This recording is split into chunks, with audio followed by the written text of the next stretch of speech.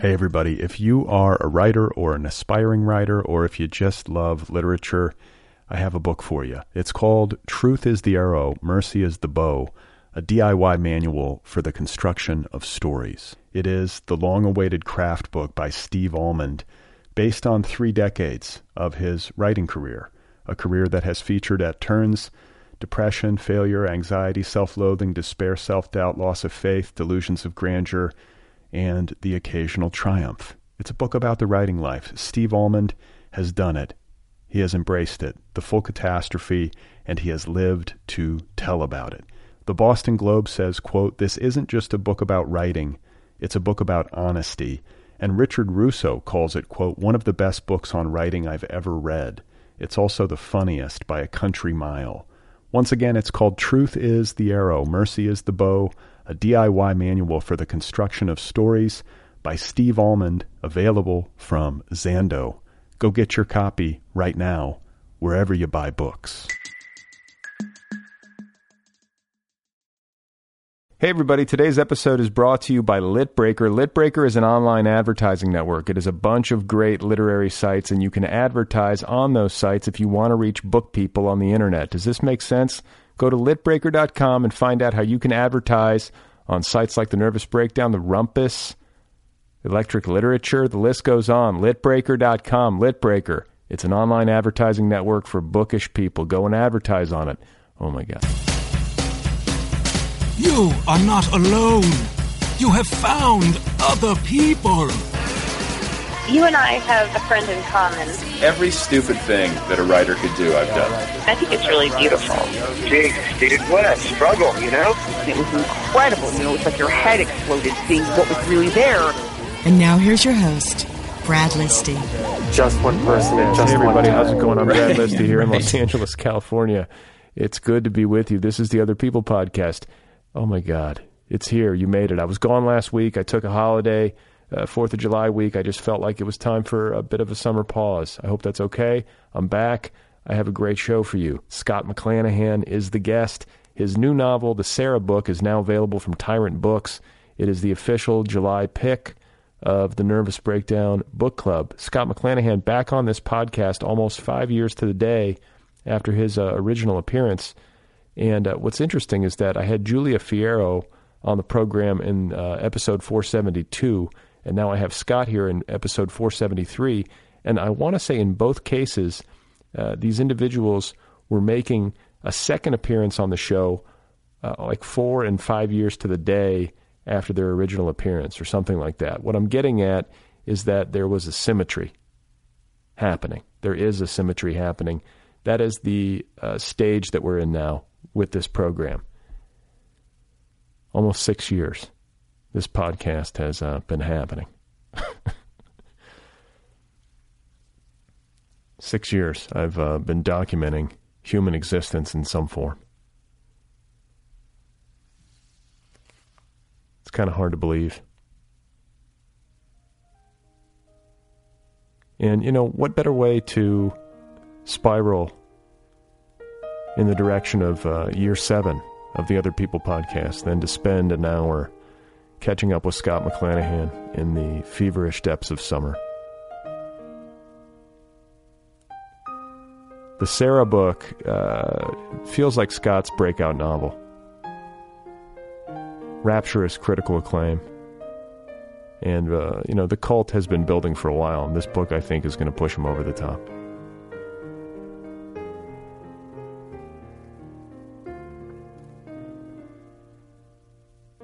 So there's a lot happening right now.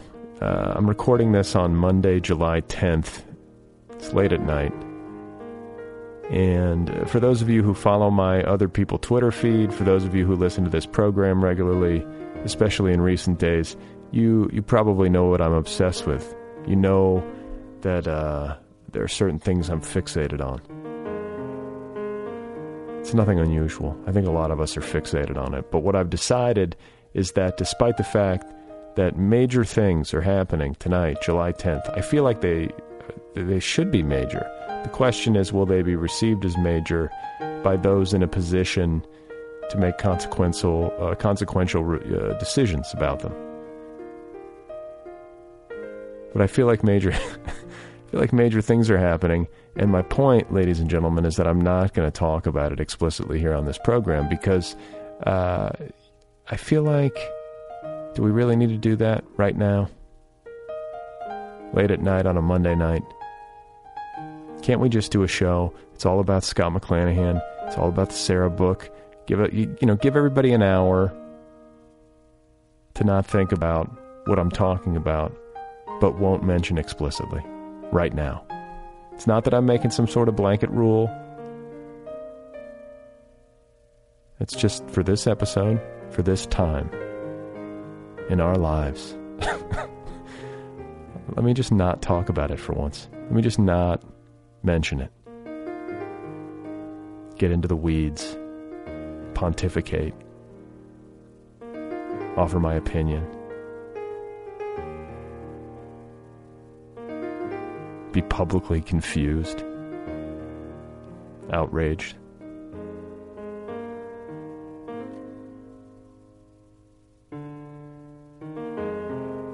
I've been looking at puppies on the internet compulsively lately. I feel like I should tell you that. I talk about this with Scott too, but I feel like there's something happening to me psychologically where I now need to look at puppies on the internet as a way to like reflexively counterbalance whatever else is happening in the world and in my brain.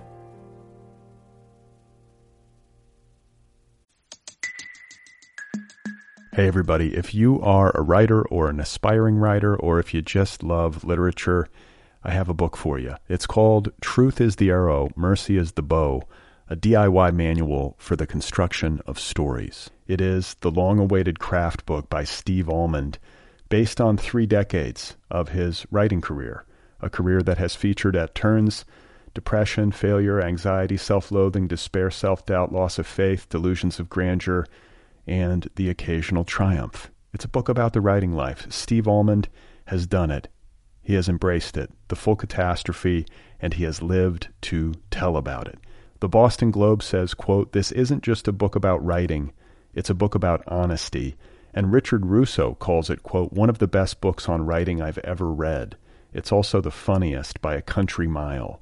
Once again, it's called Truth is the Arrow, Mercy is the Bow, a DIY manual for the construction of stories by Steve Almond, available from Zando. Go get your copy right now, wherever you buy books.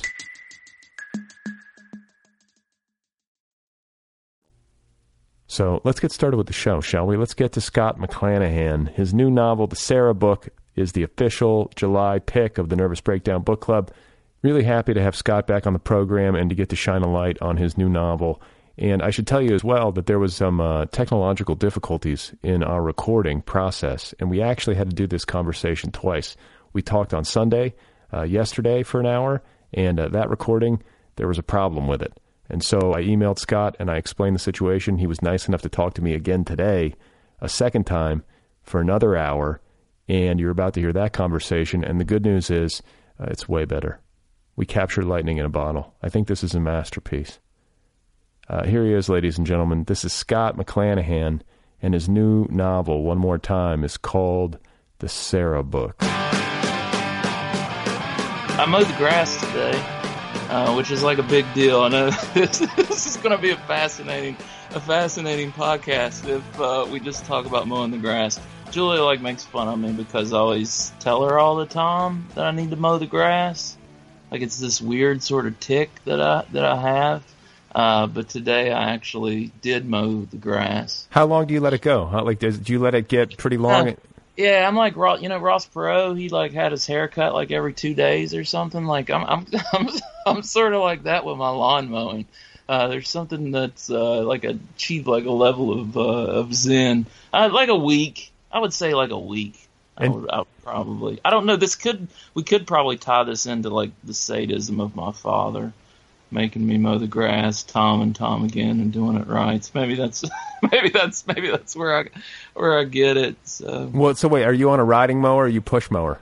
No, I'm a push mower guy. Yeah, I like to get my workout through the push mower. I'm not sounding very cool starting off talking about mowing the grass. No, but I find this interesting because there's something very satisfying about getting it right and getting those straight rows. Yeah, I think so too. I've heard other people say that. I saw a meme like the other day where somebody was like making fun of that idea, but like I totally believe in that. Well, and the other thing too is that there's you got young, when you're a young man and your father is making you mow the grass or you're mowing lawns for money or whatever, it's a little bit more onerous. But then I noticed there's something about men in middle age that where mowing the lawn becomes some kind of expression of relief somehow from the struggles of life. Yeah. Just the stories popped in my head. I also teach like English, and the best English 101 narrative descriptive essay, and this will tie into some of these things we talked about last time, was this one kid. I can't remember what his name was. I want to say his name was Ricky. But anyway, his essay was about when he was on a riding lawnmower, and he worked for like a tree service company, and I guess he was riding the lawnmower up on the side of the hill, and that's always a problem here in West Virginia. Like nobody's, yard's just completely flat. And he was riding it up on a hill, and it flipped over on him and cut off his foot. Oh, shit. Yeah. But then that's just the start of the essay, Brad. Like, he said that he looked down at he got off the mower, and of course his one foot's gone, but he was able to, like, limp over and pick up his foot. Like, that was a big deal to him, to pick up his foot. And then he wanted a cigarette, so he sat there holding his cigarette as they called the ambulance, and holding his foot as well. But then the end of the essay, they were able to reattach his foot. So I was always confused of whether or not the foot was totally severed or not, or if it was just part of the foot. But then he was in like a car accident just like a couple years later, and the foot was once again like kind of ripped from the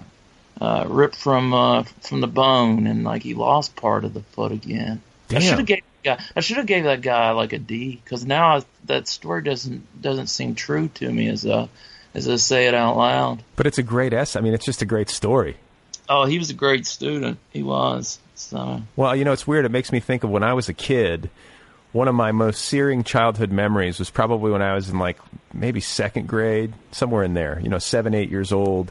And I was with my buddy Ryan. We were playing in his backyard, and we suddenly heard sirens. And, our street was not very, it was a small neighborhood. You know what I'm saying? Like when you heard sirens, it was a big deal. And so we come running out of his backyard, and we realize that the sirens are in front of my house.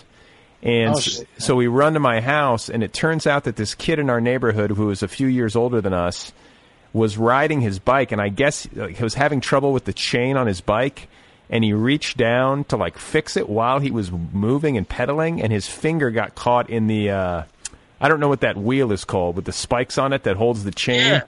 Yeah. But it cut off his finger. And my dad, and here we go. We're bringing it full circle. My dad was mowing the lawn. The heroic father. Yeah, my dad was mowing the lawn, and was the first responder to this poor kid who fell off his bike and was screaming and had lost his finger. And I ran, with Ryan to go see what was the matter. And I remember my dad putting like his green army blanket on this kid in our garage, and then the ambulance showed up, and then it was like, where's his finger? And then the weird part about it is that I remember that like his finger was found in the gutter. This is my memory of the story. Yeah. And that it was put in a plastic bag with ice, which I think is what they do when you lose a digit or whatever, to try to preserve it for reattachment. Yeah. And like for most, if not all of my childhood, I always recalled having seen the finger in the gutter and seen it, like the whole thing, and seeing the bloody finger in the bag. I don't think that's true.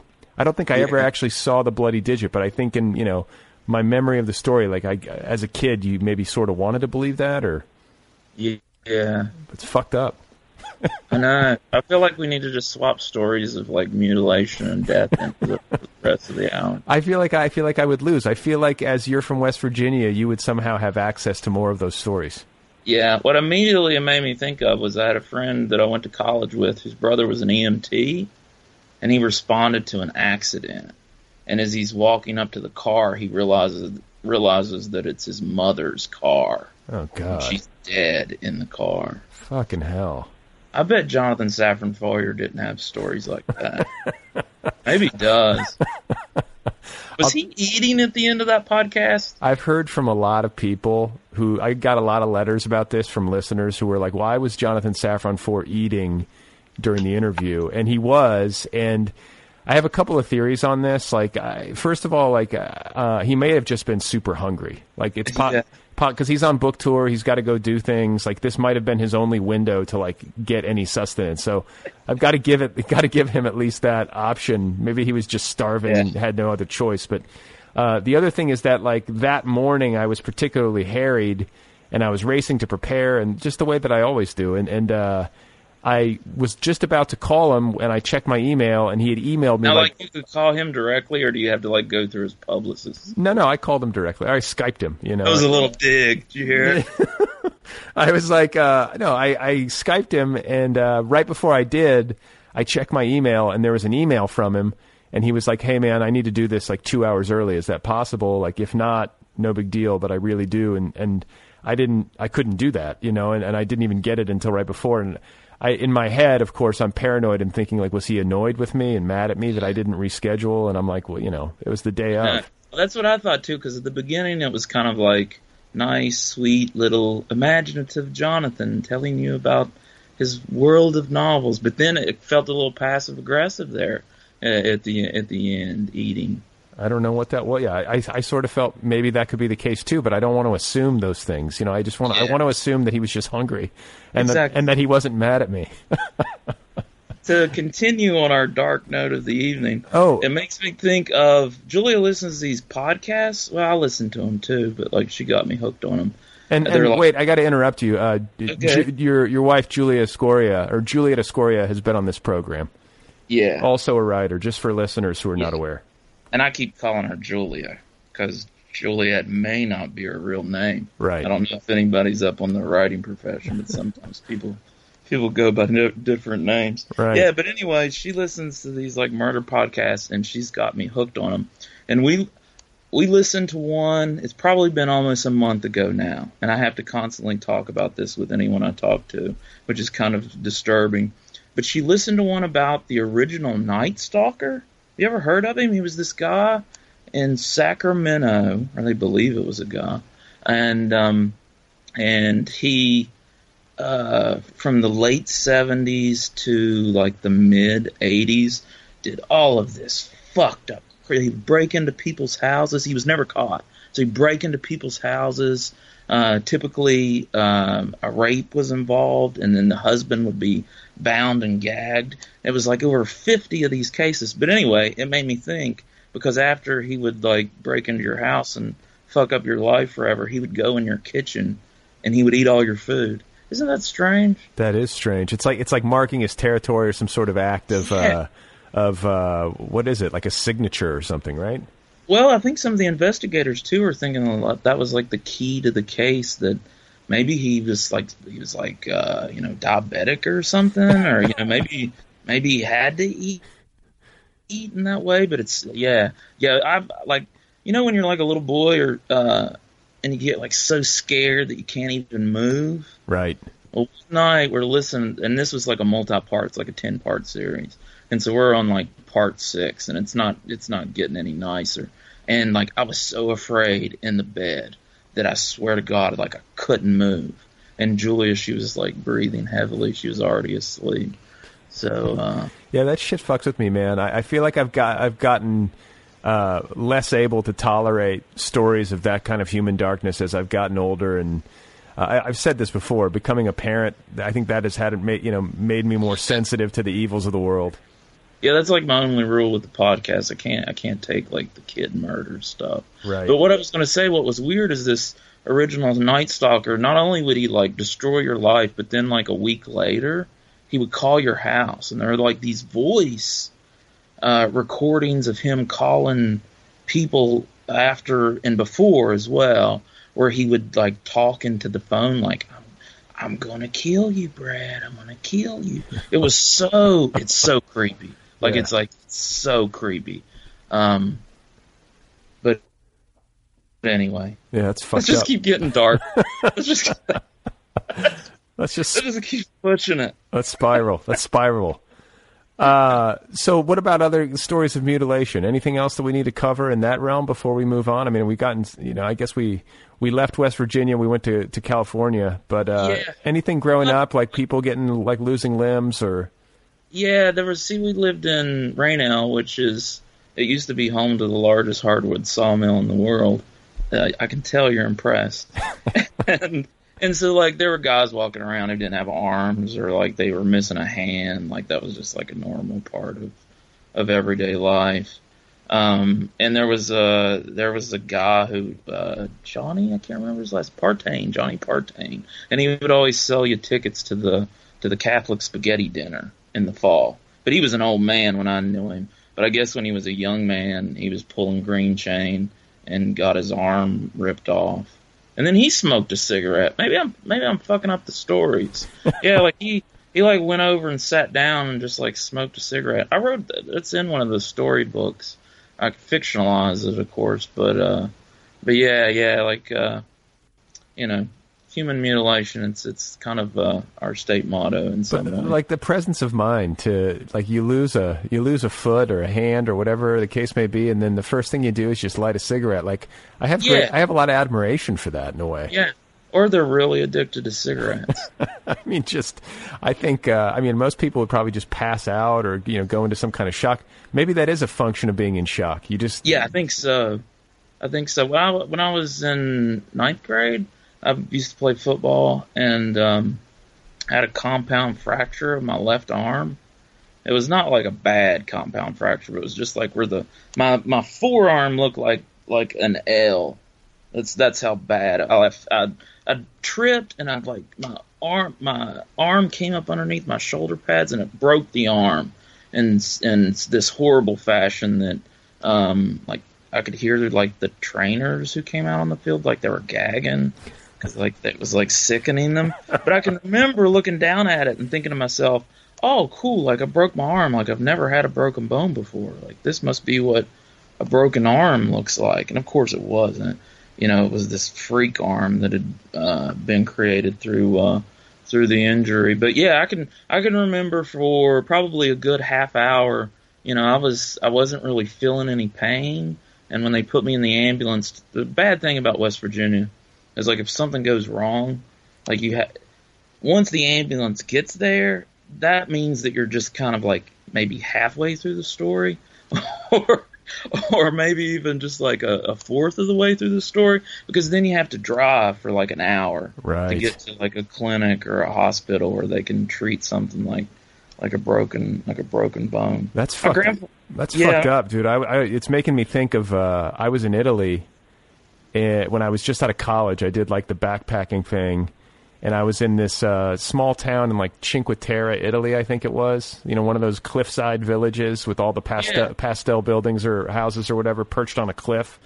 And there were all these, it's nothing but like college kids basically in this town in the summer. And there was this girl, like young girl, and she was with some guys. I think they were like Italian guys, and I was nearby, and I could see that they were flirting, and then it was like, we're going to go cliff jumping, and we're going to jump into the water, and this girl jumped, and she landed wrong, and like seriously fucked herself up.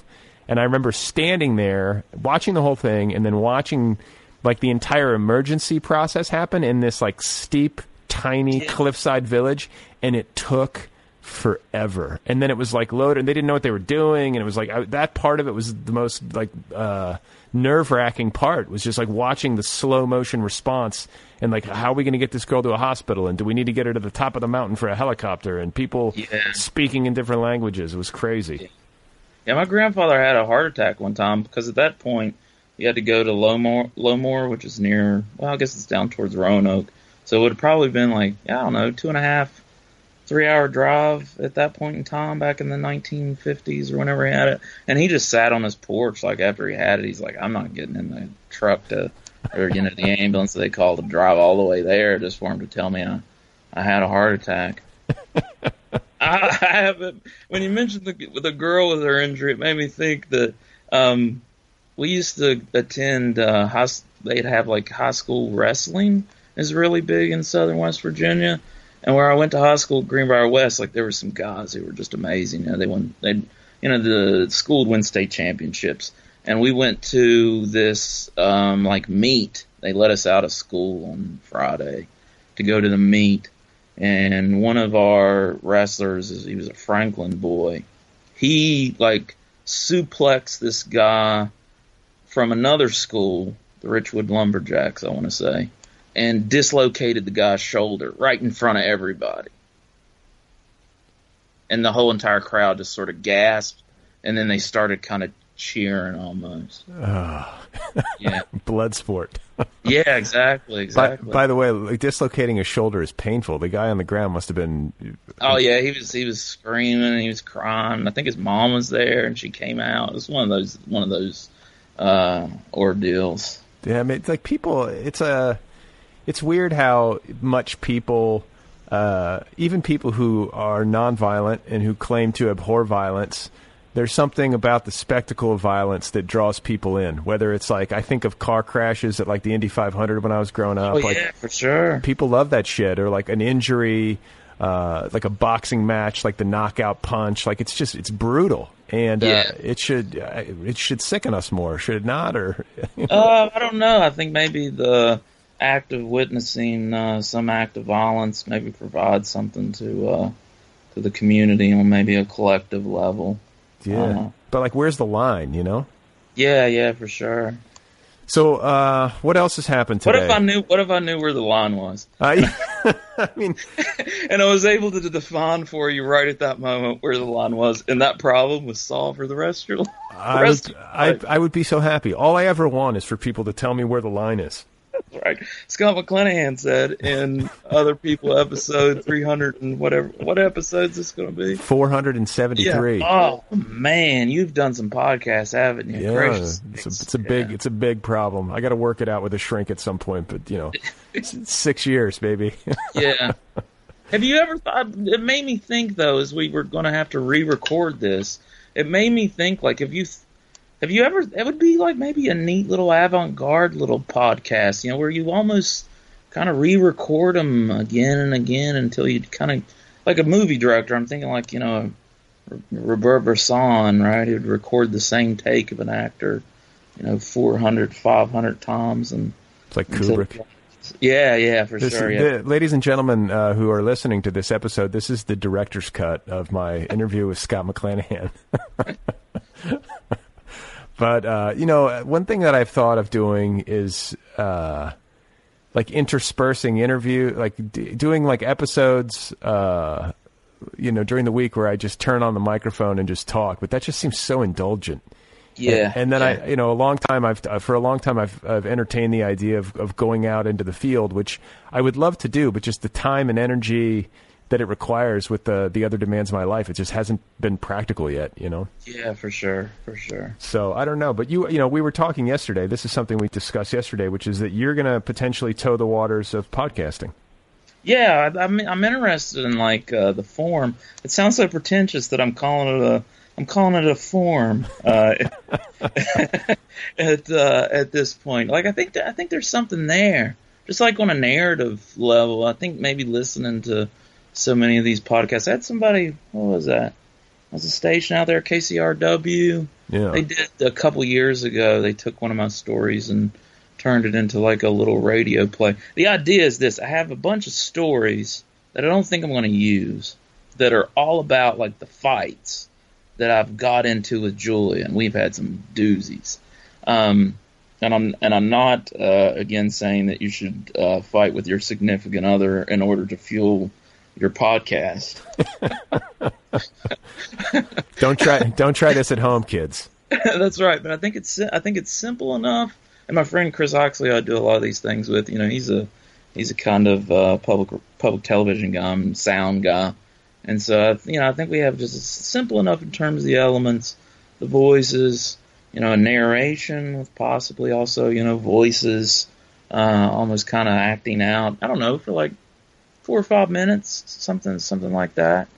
I guess just the kind of concept of the audio novel. there may be something there. It's something that I feel kind of building like I should do. Well, but of course, typically with these projects, you do one of them, and it's like, oh, that's a bad idea. Well, but I think there's something to it, because I think that you as a storyteller, as a writer and a storyteller, but especially as a storyteller, have a lot of ability in the realm of like the oral tradition, like telling stories. Like, not all writers have that. A lot of writers are great on the page, but they're not great at verbalizing a story. You can really tell a story. Yeah. I have plenty of like high school wrestlers getting their shoulders separated stories. Maybe that's what the podcast should be about. I could call it like athletes. Or just like people getting maimed, the stories of maiming. I was thinking about, do you remember that show, Rescue 911 with William Shatner? Yeah.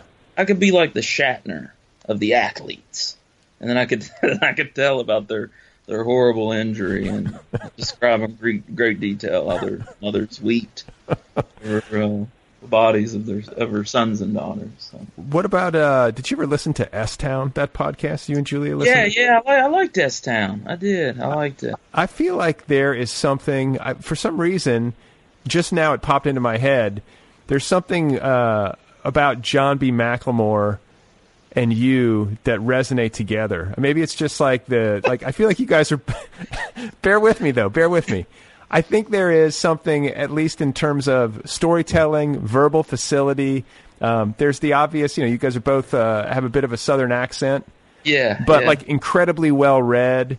And, do you see what I'm saying? Do you see how there's maybe a resonance or some sort of parallel thing happening? It makes me think that maybe this analogy is true. Maybe for the sake of other people to boost the ratings, I could commit suicide after this podcast episode. I'll come on after the interview's over. My closing statement, I'll be like seconds after hanging up with me. That's right. At least he called it. He called. But you did like S-Town? Yeah, I did. And also, too, my dad, for some reason, my dad was worked at Kroger. He was a produce manager and, threw around big bags of potatoes and this kind of union guy and, hates Trump, as I mentioned yesterday. And he also sounds sort of like a Mississippi bluesman from the 1920s, 1930s. I probably shouldn't do an act. I feel like I'm exploiting him here if I were to do the impression. But oh shit, what the hell was that? Oh, he's into clocks now. He retired, right? And he'd done all of the, he was so active his entire life, and then he turns 60, and now he's just into clocks and watches. Like my mom, I'll say well, I'll talk to her on the phone. I was like, what's Dad doing? She's like, he's just in there at the computer and he's looking at watches, right? And I guess she goes to the bathroom, and then we'll be in the bathroom for a few minutes and comes back and passes the door where their computer's at.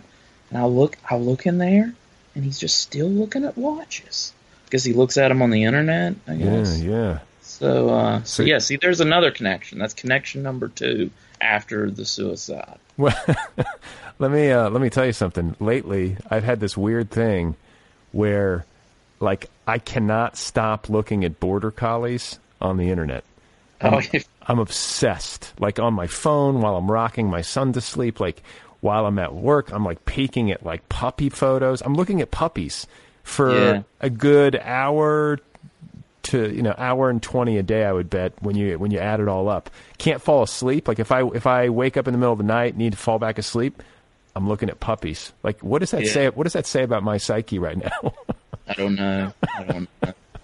We have a dog. We got a dog it's a California dog, which is a very California thing to do, which is, I guess, we flew to San Diego to go to the shelter, pick up the puppy, and then we brought the puppy all the way back to West Virginia.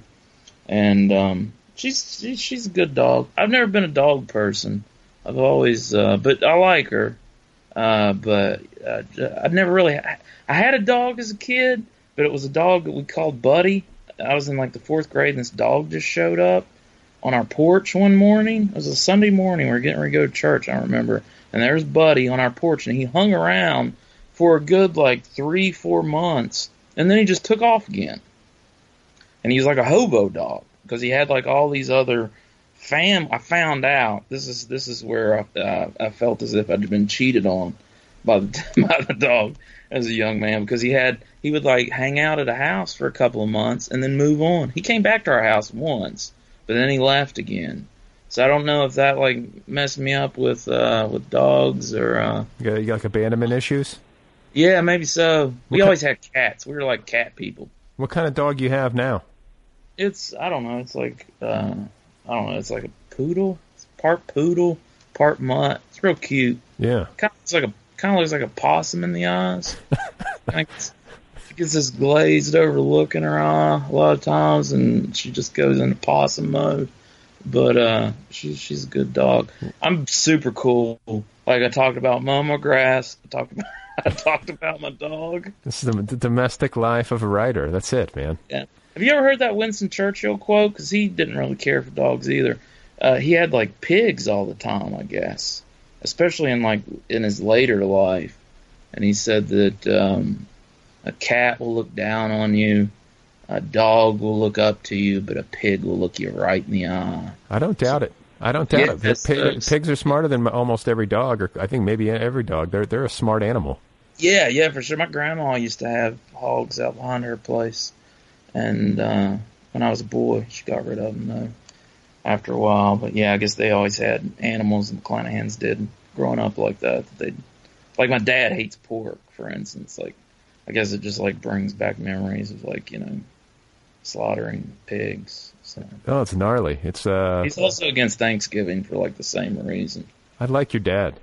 I would get along with that man. Yeah, for sure. So what about church? You mentioned church. I'm curious to know what your spiritual situation was and is, and if there was any kind of evolution from childhood to adulthood. Oh, yeah. Well, I guess, like, I grew up in what was called the Church of Christ. I want to sound real crazy now. People know them. That Church of Christ, it used to be called the Disciples of Christ. It's like a non-denominational church where the one good thing is, like, you actually like read the text, right? You actually read the book. Our Sunday morning worship's taken up by Bible study as, half of it, and then you sing a couple songs, and then, like, the preacher gets up there to make his $80 for the Sunday, and he preaches for like 15 minutes. So I always grew up in church. Like, one of my earliest memories is we had our church building at the time didn't have, like, indoor plumbing. Like, one of my earliest memories is, like, going with my mom out to, like, Johnny House, I guess outdoor toilet, whatever you want to call them, but we call them Johnny Houses here. And going out there, and the windows were open because it was summertime, and I remember she had a yellow dress on, like this yellow dress, and I could hear the voices from the church singing a hymn coming out of the windows, and that's like one of my really nice childhood memories. But I don't know, I guess I was like hyper religious in some ways. Like, I almost felt I had like a Joan of Arc experience with religion, and I went through. I remember I got baptized like really early, especially even for Church of Christ, because they you have to have knowledge of sin and et cetera, according to New Testament. But I was still baptized at like 11, I want to say, because I'd had a classmate who died in a car crash with her mother. And I didn't, like, that was like an obsession. Like, each night when I'd go to bed, it's like, I don't want to go to, hell without being baptized, because I'll probably get killed in a car accident with my mom. That sort of childhood type thinking. But, I was a big believer in all that stuff.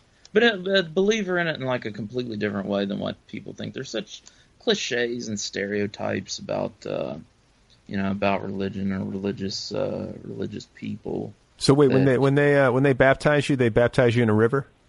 No, I could have had that option. Like, it's like a restaurant.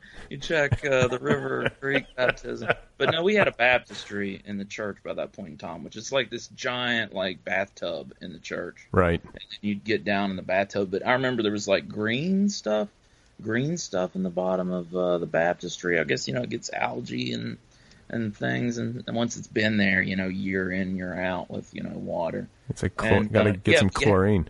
Yeah, you have to be like immersed in baptism according to the Church of Christ. Like, we're not like those Methodists, who just do a little sprinkling or whatever. We want to make sure our place in heaven is secure. But I'm an atheist now. But like, religions serve as a purpose. Yeah. Like, okay. So you're an atheist now. What do you? I don't even know if I'm an atheist. Like, it's one of those.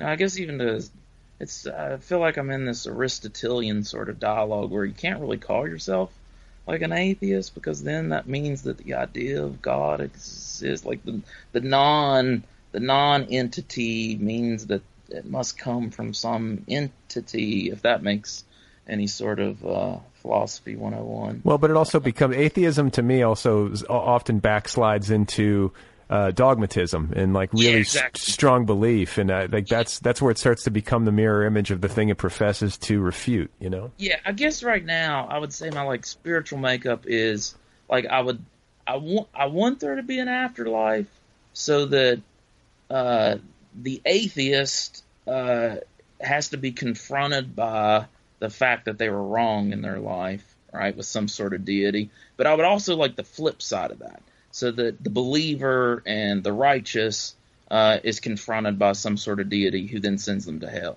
So I'm like, yeah, maybe I'm still big into the hell concept.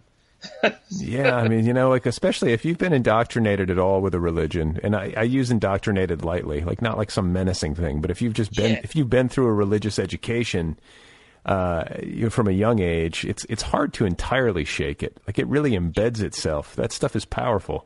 Yeah, for sure. And I mean, even with I love the church. I mean, the Church of Christ is incredibly backwards and ridiculous, like any sort of belief system usually is extended to the nth degree. But there are elements of the church that I encountered once I started reading. I can remember a Bible study teacher who somebody was asking him the concept of time, which is like so important to Baptists, and Book of Revelation, and the devil being entrapped for however many thousands of years. Well, actually St. Augustine solved the problem. There's a verse, I think, in Corinthians or maybe 2 Peter where 1,000 years is to God as one day is 1,000 years. The concept of time is meaningless to a deity. And so I think that the book, like, I mean, if I were to go back to that church, not that I ever do, but like the rituals are still like really powerful emotionally to me. And I guess the fact that I spent my childhood there, and they still hold some sort of weight. And that the book, right? I mean, that's one of the great novels, right? That's ever been written, and you can read it like this strange postmodern sort of text. Song of Solomon. You can stream of consciousness technique, right? The darkness of the book of Ecclesiastes. Well, again, you're going to find that in Louis Celine, right? The French writer, or the multiple points of view of the same story. Well, that's Faulkner. Like, I mean, this. So the stories within the text, are still important to me. There's the Nikos Kazantzakis novel, Last Temptation of Christ, which is an amazing book. When Christ, has this last temptation, he's going to live this normal life of, this stonemason, carpenter, however you want to interpret the translation. He's alive, right? The crucifixion did not happen, and he appears before Peter, and he says Paul. And Paul's preaching about this Christ character, and he tells Paul, he's like, that's me, right? That's who I am. I was that person. And of course, in the novel, the Kazantzakis novel, Paul says, I don't care, right? You're not the story's true, right? You're not true. So yeah, man, we're going all over the place here. No, but it's interesting. I mean, have you read the Bible? Have you actually read it as a book? Oh yeah, for sure. Yeah. Wow. See, like you're like the second person I know that I've talked to who's actually read the book, and I. Oh yeah, it's Sunday morning is New Testament Bible study. Sunday evening, you're in a different part of the New Testament, like you do Gospel Sunday morning, Sunday evening epistles, and then like Wednesday evening would be Old Testament Bibles. Then of course the Old Testament's not important to the Church of Christ. But that was your upbringing. Yeah, that was my upbringing, and my parents are incredibly, I think, progressive, liberal people and liberal in their thinking. My mother used to tell me, this sounds so horrible now that I remember it, but I found it in Dakar a couple months ago. It was just kind of popped out at me, which is, she was like, well, I was like, well, I don't know if I believe in this, imagine being, 13 years old. I was like, I don't believe in any of this stuff, Mom. This shit's stupid, or however you talk to your mom when you're 13. She's like, and I remember her telling me, well, if you're a betting person, right, what's the hurt, right? Yeah, I mean, there's Christian thinkers and non-Christian thinkers have been battling with that with that issue since the writing of the book. I read a great book. Maybe I've, gosh, again, how uncool is this too? This is now he's talking about church.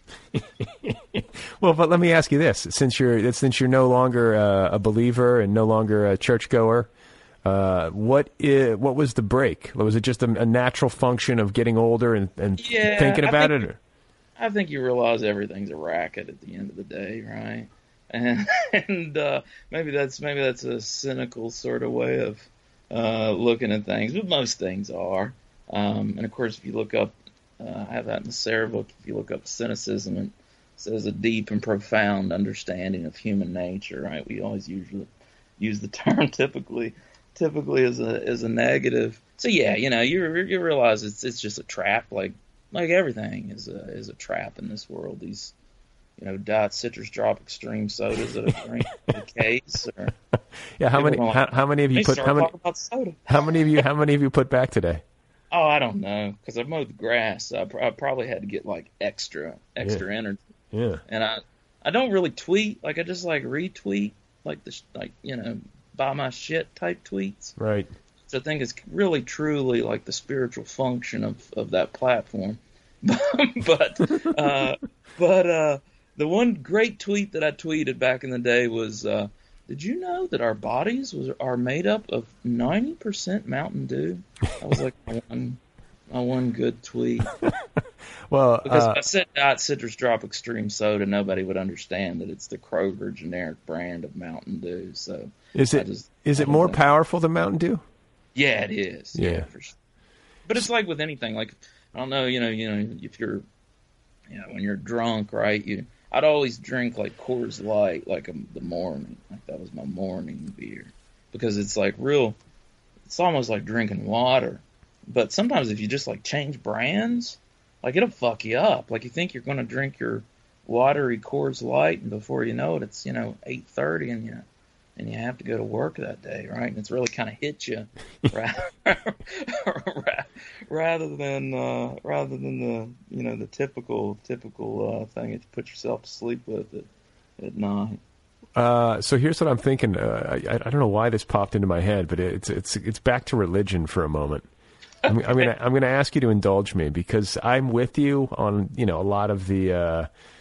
I don't know, just the bullshit, the traps, the supernatural promises that really don't bear very much scrutiny at all.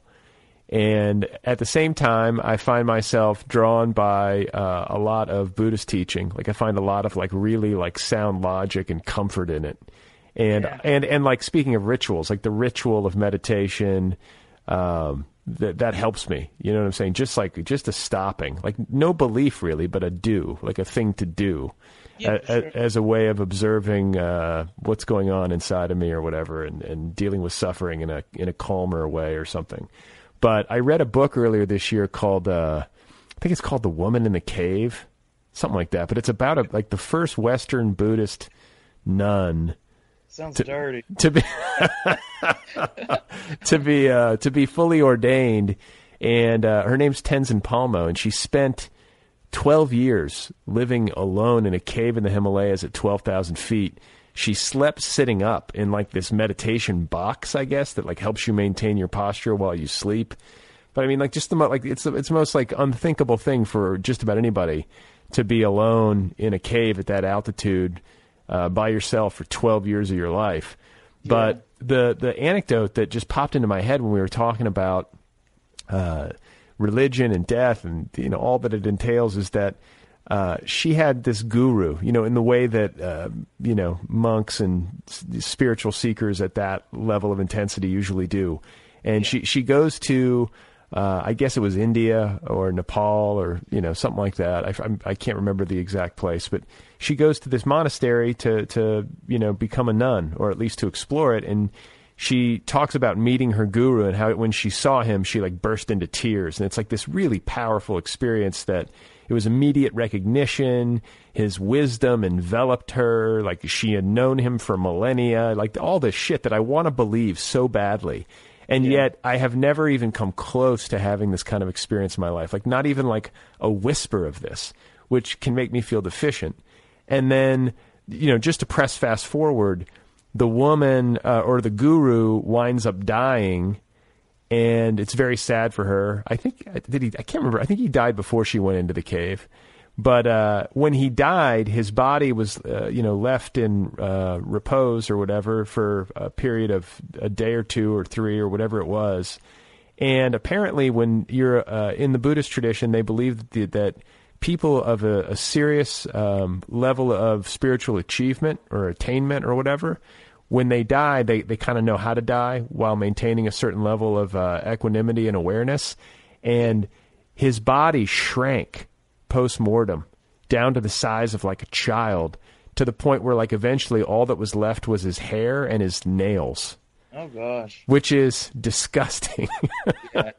But also like I found myself reading this, and this woman sounds nothing but sober. You know what I'm saying? Like just the most rational person on the page possible. But then she's like telling you this, and you're going, this has got to be bullshit, right? Like it can't be.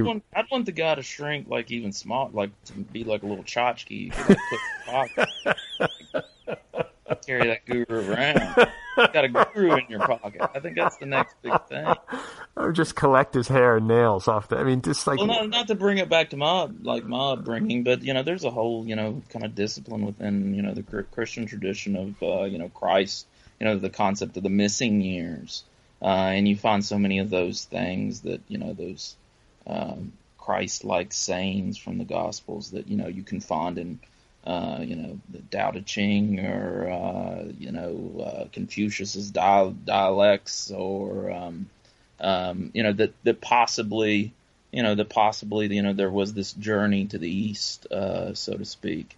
Where, he probably encountered. Now, of course, probably the reality is if this individual actually existed, he's living in, the area of Galilee, right? You're right on the Silk Road during the Roman Empire. So you're having this kind of exchange of these ideas going back and forth at the same time. So, well, but I read that. I think I read that in like a Tom Robbins novel. But like it's a pretty convinced.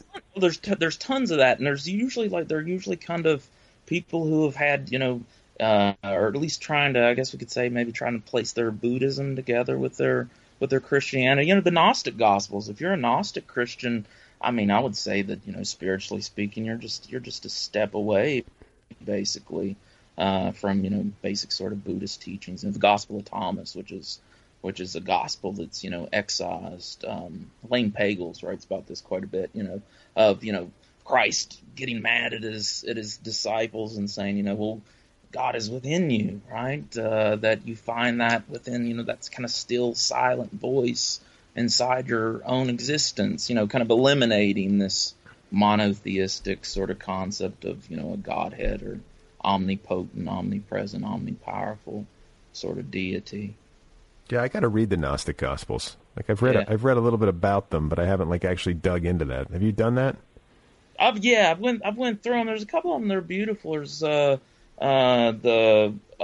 Gospel of Mary Magdalene, which is from the point of view of females. You know, women, even in the New Testament tradition, which I guess I think's changing, right? You know, Christ after resurrection, you know, who does he appear to for the first time? He appears before the women, right?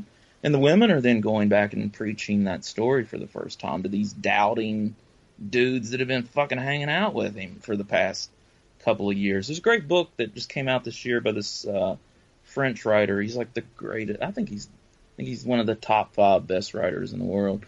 And I don't know how to pronounce his last name, but Emmanuel Carrière, I believe. It's a book called The Kingdom, in which, well, he's one of these writers. He combines memoir with history, with these kind of third-person novelistic sort of techniques. But yeah, that book's kind of all about that sort of the way that these books are made, right? And the way that these books are written and produced for a readership.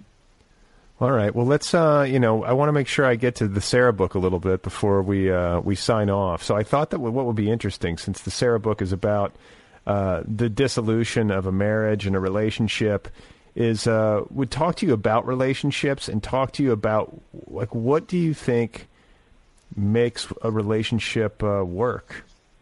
Like, you know what I'm saying? Like, that's a question that's on the mind of pretty much everybody. It's a struggle that most human beings engage in, whether it's like trying to make a friendship work or an intimate relationship work. But human relations are hard. Yeah. Well, to maybe go back to that famous, I guess he wasn't a Buddhist, was he? I was thinking of George Harrison's widow in that Scorsese documentary. And they asked her, you know, how do you make a relationship work, or how do you make a marriage work? And she's like, there's just one rule: you don't break up, you don't get divorced, right? I think there's something to that. I have no clue, though, to be quite honest with you. Yeah, I could solve another big issue, couldn't I, for like humanity? This is where I want you to draw the line for me. Just this is honestly, this is the mission. This is my entire life encapsulated right here. This is it. I just want somebody to give me the fucking rules. Just write it down. Just tell me what to do. Yeah, wouldn't this be scary though? If maybe I have the answer, right? But wouldn't it be horrible? Like if I told you right now, and then tomorrow you abandon your family. Like that would not be what we want or need. Yeah. Well, but you spent a whole book thinking about this, ruminating on it, examining it, fictionalizing it. Like, did you learn anything about what makes a relationship go south, or what makes a relationship? I guess you say just stick it out, but I mean, is there anything else you found in there? Well, I want to come back to Jonathan Safran Foer, right? Because he's kind of written, I guess we can say, kind of an end of a relationship book, right? But he kind of is connecting it to, I don't know, world events, right? Or apocalyptic, cataclysmic events. And to paraphrase Freud, I guess sometimes a divorce is just a divorce. And it's maybe that simple. And within the book, like I think I throw out about 30 separate ideas that most of them I've stolen. There's a wonderful book by the French writer Stendhal that Penguin republished as On Love is the name of it. And again, it's this weird early 19th century book that is almost works as manifesto, as rules, as story. It's this kind of real postmodern. He even has he's in his memoir that he wrote. He'd even do this thing where he's like, the next couple of anecdotes are really boring, so you can skip a couple of pages if you want. You won't miss anything, which is a technique that I want to use. Like maybe start on page 1, saying that you can like skip the next 212 or however many pages. Well, Dave Eggers did that in the preface to Heartbreaking Work. Yeah, that's right. Yes, and wonder if he stole it from Stendhal. We should out him tonight on our Twitter as being a plagiarist. But I guess I kind of throw out a ton of stuff there, and I guess at the end of the day too, a novel works very differently than self-help. or at least the good ones do, I believe. You synthesis or thesis, antithesis, in some way synthesis, but usually that synthesis is kind of a contradiction of the thesis that you've kind of presupposed or have brought up. So yeah, I guess that it has a ton of little contradictions that are throughout it. I hope people read the book and maybe get a hold of the contradictions more than if I were to kind of spell them out here on the show. As if there's a whole readership of Sarah book readers who are they're waiting for the book to be explained to them. Right, they're still here at the 55th minute of the. Do you have any sort of data on that of how long people listen to your podcast? I don't. Maybe I could. Here's a secret about me. I'm not a guy who obsesses about his analytics. Like, people ask me questions, and I honestly got to go look. I forget to look. Is that bad? I guess I should care more. I just don't even pay attention. But I think I don't think there is really accurate podcast analytic data about how long people are listening. But it could be wrong. Excuse me, that was another Dot Citrus Tropics. Oh, please stay. I want you to stay caffeinated. That's right. I also have a kombucha here though too, so it'll all balance it out. My addictive personality, I can't stop drinking these kombuchas now. I used to make fun of them, but they're good. Man, they're delicious. I fucking love them. Yeah, it sounds as if I've dodged your question completely. No, but I get it. I get wanting people to read the book and to not want to have to sit there and decode it. I guess I didn't know if you'd arrived at any deeper understanding. Whenever I try not to give advice as a general rule, especially about something how to do an intimate relationship. But if I'm ever talking about intimate relationships, or somebody just got engaged, or something like that. The one thing I always say is that relationships tend to work when both parties are approaching it from the perspective of giving versus what can I get? Do you know what I'm saying? If you have that generous, how can I give to this thing versus I need, that's when things sort of tip. Though I say that, and I can also, I can immediately contradict myself and say, well, you know what? Sometimes a person is hurting and they do fucking need and they can't give, Yeah, I think also too I think I have an answer for you. Okay. Thank God. The light's shining down. Within the book, we always look at we think about your relationships ending. There are I think the Sarah character in the book talks about. There was a book that came out a couple of years ago that was a book about the number of divorces that we have today, which was looking at it from a very practical sort of angle, which is people are living longer. All right, if you are married to your spouse in 1680. Your husband's going to be dead when he's 25. You only have to stay married to him for 7-8 years, and you're probably going to have another experience or another relationship within that. So we're dealing with all of these kind of practical aspects here within the modern world. And as much as as important as my relationship is with Julia, and as much as I've got my shit together. There is also the notion that there's a Norman Mailer quote that I've really only known the people that I've broken up with. Sorry to quote a misogynist here at the end of it. This is for the misogynist part of your listenership.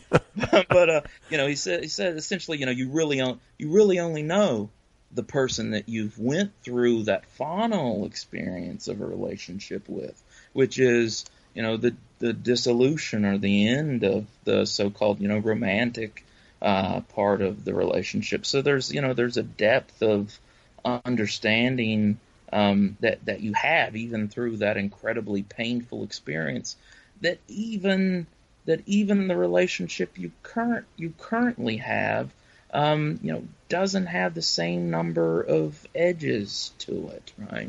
Now, of course, I want to do on a daily basis the things that maintain, grow, and I'm using Oprah type language here to speak about. I'm starting to tear up here. Yeah, to maintain that relationship, which is, revolutionized my life. By the end of that book, the Scott character is no longer Scott, right? The Scott character is wearing the Sarah character's clothes, and in the very next chapter, the Scott character looks at his face, and his face is no longer Scott. Like the thing that kind of that creates the most pain in your life in some ways, changes you, and vice versa for the opposite person within the relationship as well as so yeah. And I guess I've kind of taken a little bit of shit, I think, from people on Goodreads, that there is that sort of, I don't think it's a hopeful, it's just the reality of being a human being, right? The suffering that other human beings put you through is what kind of makes you who you are at the end of the day. Not necessarily that you're going to gain any wisdom from that, or you're going to gain any sort of understanding because of that pain. It's just pain. But yeah, it has kind of melded you. The book deals with the idea of the person, which I'm getting ready to read Catherine Lacey's new novel, and I saw in the Dwight Garner review, that I think she touches on that concept of the idea of the person as well. And I think we typically think of that as like a negative, right? You have this idea of the person. Well, that's a reality of any human relationship, right? The idea of the person is incredibly important. I think in the book, I think I poo-poo it a little bit more than that. But yeah, there's that old Robert Burns poem, right? To a Louse, right? And if we could see ourselves as other people see ourselves, and that's part of a relationship. That other person seeing themselves in you. That mirror effect that is so wonderful about human sexuality and human communication and making somebody laugh. Damn, man. And it's making me think too, like, we have no idea, or maybe some idea, but not a clear idea of what or how other people see us. That's fucking, that's fucked up. It's fucked up to think about how you have such a, because you can easily fall into this thing where you have such a fixed idea about how everybody sees you, and the truth is you really have not much idea at all. Yeah, exactly. And with that, even these kind of highfalutin kind of BS, I feel like 13-year-old Scott back at church, right? Where, want to call bullshit on a lot of this stuff. Right. Maybe it comes down to the fact that I really get a kick. It does my ego a world of good when I can make Julia laugh. Like, maybe it's something more animalistic and simple. I like the way she smells, right? Yeah. And it's something that's beyond this sort of way that we have these ideas and these ideals about relationships. There's a great Goethe novel called Elective Affinities, in which that's the very almost thesis of the book, that love is nothing more than chemistry, right? In which for a period of time you're attracted to this molecular structure, and then something occurs within the molecular structure in which you're no longer attracted to. Something very kind of dull and simple and science-like. But yeah, beautiful though too. And not entirely like there's some bit of truth in that, but it also makes me sort of ache, because it's like this, like, brings to mind how like ephemeral it is, like this chemical reaction that like flares up and then burns out. Yeah. And I'm thinking back towards, some of these things that we've talked about, the various Vedas, and, you perfect, in the Hindu tradition, you perfect your love of God through the love of something, other than yourself. And I think it's all part of that to sound incredibly revolting, and kind of place your finger in your throat and do a throw up. That's what my kids have got into here recently. They like to pretend they're throwing up, and then they laugh. Like my daughter, it's a great phase. Yeah, she's turned into this amazing storyteller, and she's on the autism spectrum. And but anyway, we're driving back from. She likes to go to McDonald's on Saturday, and then we go to the Rupert Public Library, and you have to drive like 15 minutes to get to the Rupert Public Library. And on the way back, she'll always tell us a story. Well, all of her stories now, which I guess is the world of a 6-year-old, right, or 7-year-old, like vomit's like a big event in your life. Yeah. Like when you throw up, it's a big event. So that's usually always the dramatic sort of climax of her story. And she was telling a story about, I was over at my friend's house one day, and we were playing basketball and enjoying a fun game together when all of a sudden my stomach started hurting. And then she goes in, she said that she threw up, but she threw up in the basketball hoop, and she scored a basket with her throw-up basketball, and she won the game, and that's the way the story ended. And so I thought there was something like powerful about that story, right? That like, it took me, that's that Picasso idea, it took me 50 years to learn how to draw like a child. Like, man, I was like, that's a damn good story, Iris. Like, maybe I should steal that shit off of you right now, put it in a book. Right. So last thing I want to talk to you about is guilt. You had a Christian upbringing. That, like, a lot of times, you develop a certain relationship with guilt, and I guess we all have some degree of it. But is this something that Scott McClanahan wrestles with? Do you have a lot of personal feelings of guilt? Do you get tied up in that, or are you somebody who is able to kind of, I don't know, like, look at it and move on? Yeah, I guess for some reason I'm not going to quote Norman Mailer again, even if the misogynist part of your audience loves it. But he said that's the reason why people had affairs, was the guilt, right? That it was the existential kind of, the existential sort of side of, the affair was the guilt, that was the third participant, right, within the infidelity. But separate and apart from that, I've had too much caffeine. I'm talking about but separate and apart from that, yeah, I have tons of guilt. And like, you think you don't. Like, I think you don't, but like, you find yourself, like, here I am, I'm 30. You know what I've been feeling guilty about, like, recently? Like, I'm feeling guilty about, I've always done this thing with my writing career where, like, I take a gun, and then I, like, take my foot, and then I, like, take the gun and shoot it directly at my foot. Like, I've always kind of done that thing. And I think that now that, I'm not drunk and, living this sober life, I see that, that it's the reason why I've done that is because I think that, I have a lot of guilt and shame that I don't know necessarily if it comes from, like, my church experience, because, my church experience was, treasures in heaven rather than treasures on earth. And I mean that in a metaphorical way. We don't want people going yuck to the Bible verses here. But, there's some truth in that, right? Like, all this shit that you surround yourself with, it's meaningless. And all this crap that you have. Like, right now I'm sitting in this room and I'm looking at this sweeper. And I'm looking at a pair of khaki pants on top of this sweeper. And I'm looking at this little table that Julia has next to this bed up here in the guest room. And that's a bunch of shit, right? It's material that will disappear with time, right? In the same way that I will be non-existent. That stupid fucking sweeper is going to be non-existent as well.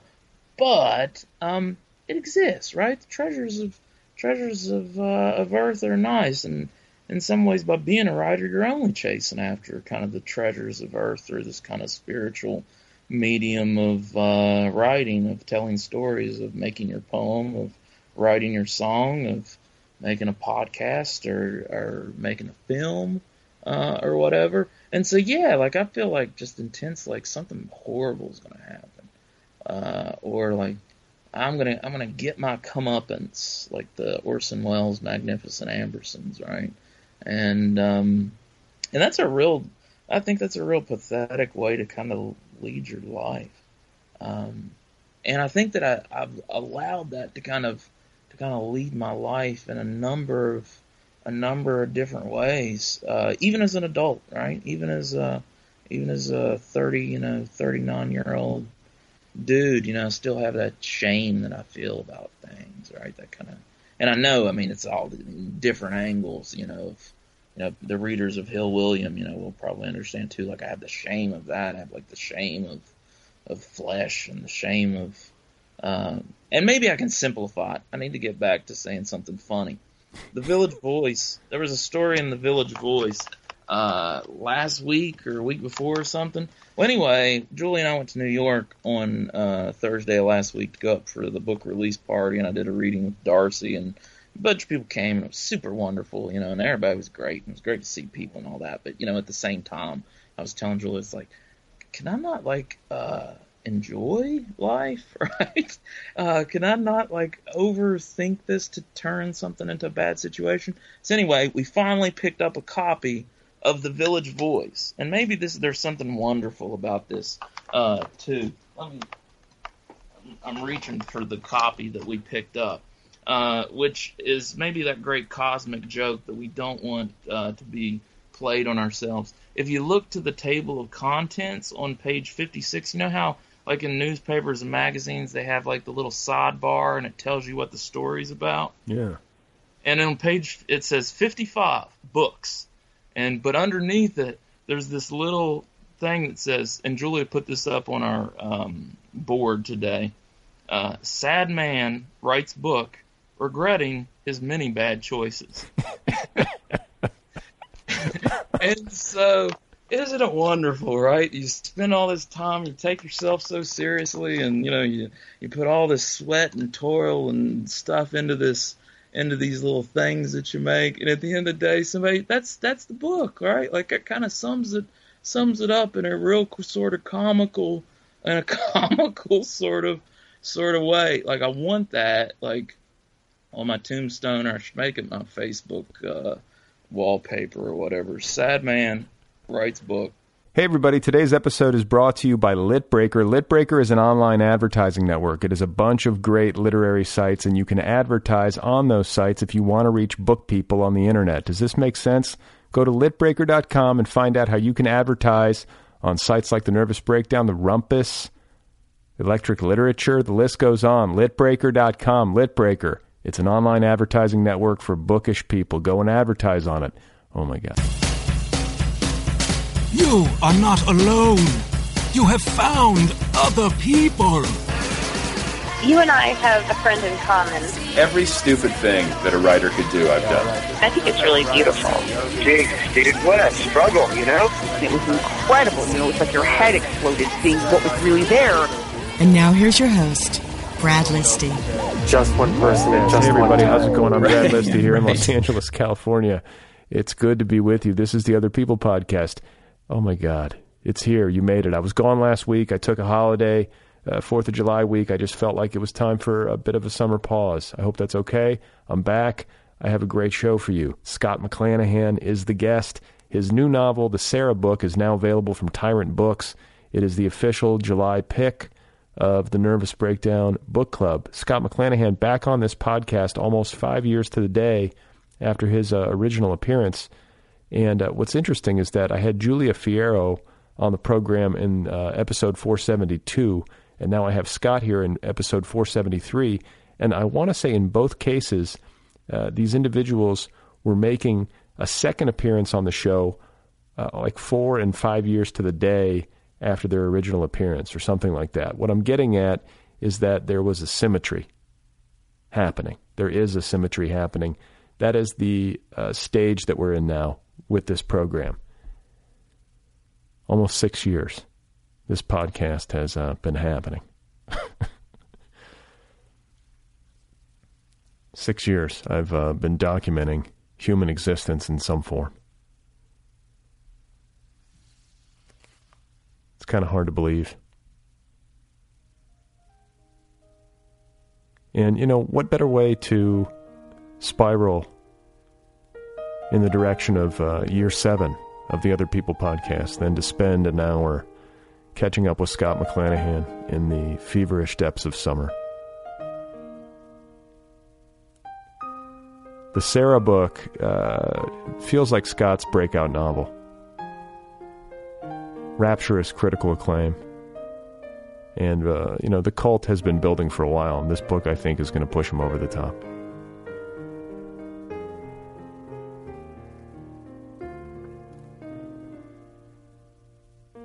So there's a lot happening right now.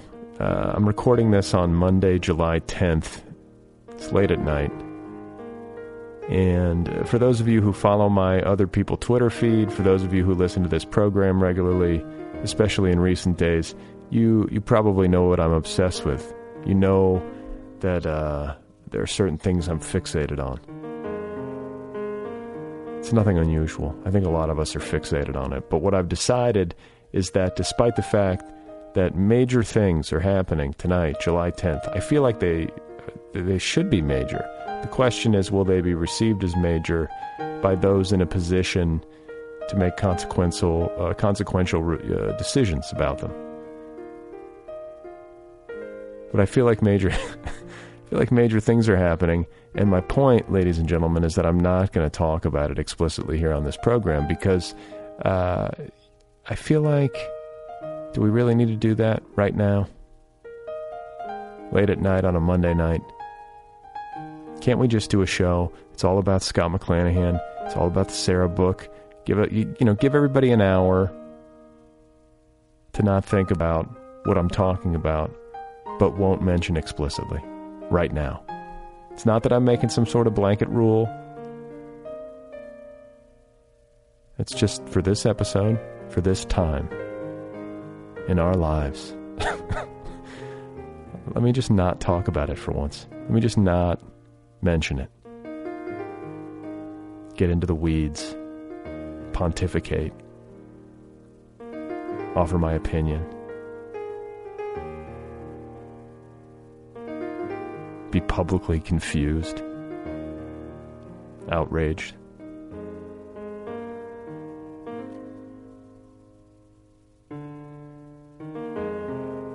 I've been looking at puppies on the internet compulsively lately. I feel like I should tell you that. I talk about this with Scott too, but I feel like there's something happening to me psychologically where I now need to look at puppies on the internet as a way to reflexively counterbalance whatever else is happening in the world and in my brain. So let's get started with the show, shall we? Let's get to Scott McClanahan. His new novel, The Sarah Book, is the official July pick of the Nervous Breakdown Book Club. Really happy to have Scott back on the program and to get to shine a light on his new novel. And I should tell you as well that there was some technological difficulties in our recording process, and we actually had to do this conversation twice. We talked on Sunday, yesterday for an hour, and that recording, there was a problem with it. And so I emailed Scott and I explained the situation. He was nice enough to talk to me again today, a second time, for another hour, and you're about to hear that conversation. And the good news is it's way better. We captured lightning in a bottle. I think this is a masterpiece. Here he is, ladies and gentlemen. This is Scott McClanahan, and his new novel, one more time, is called The Sarah Book. I mowed the grass today, which is like a big deal. I know this is going to be a fascinating podcast if we just talk about mowing the grass. Julia makes fun of me because I always tell her all the time that I need to mow the grass. It's this weird sort of tick that I have.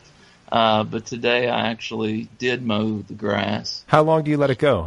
Do you let it get pretty long? Yeah, I'm like Ross Perot. He had his hair cut every 2 days or something. I'm sort of like that with my lawn mowing. There's something that's achieved a level of zen. A week. I would say a week. I would probably. I don't know. We could probably tie this into the sadism of my father, making me mow the grass time and time again and doing it right. So maybe that's where I get it. So. Well, so wait, are you on a riding mower or are you push mower? No, I'm a push mower guy. Yeah, I like to get my workout through the push mower. I'm not sounding very cool starting off talking about mowing the grass. No, but I find this interesting because there's something very satisfying about getting it right and getting those straight rows. Yeah, I think so too. I've heard other people say that. I saw a meme like the other day where somebody was like making fun of that idea, but like I totally believe in that. Well, and the other thing too is that there's, you got young, when you're a young man and your father is making you mow the grass or you're mowing lawns for money or whatever, it's a little bit more onerous. But then I noticed there's something about men in middle age that where mowing the lawn becomes some kind of expression of relief somehow from the struggles of life. Yeah. Just the stories popped in my head. I also teach like English, and the best English 101 narrative descriptive essay, and this will tie into some of these things we talked about last time, was this one kid. I can't remember what his name was. I want to say his name was Ricky. But anyway, his essay was about when he was on a riding lawnmower, and he worked for like a tree service company, and I guess he was riding the lawnmower up on the side of the hill, and that's always a problem here in West Virginia. Like nobody's, yard's just completely flat. And he was riding it up on a hill, and it flipped over on him and cut off his foot. Oh, shit. Yeah. But then that's just the start of the essay, Brad. Like, he said that he looked down at he got off the mower, and of course his one foot's gone, but he was able to, limp over and pick up his foot. Like, that was a big deal to him, to pick up his foot. And then he wanted a cigarette, so he sat there holding his cigarette as they called the ambulance and holding his foot as well.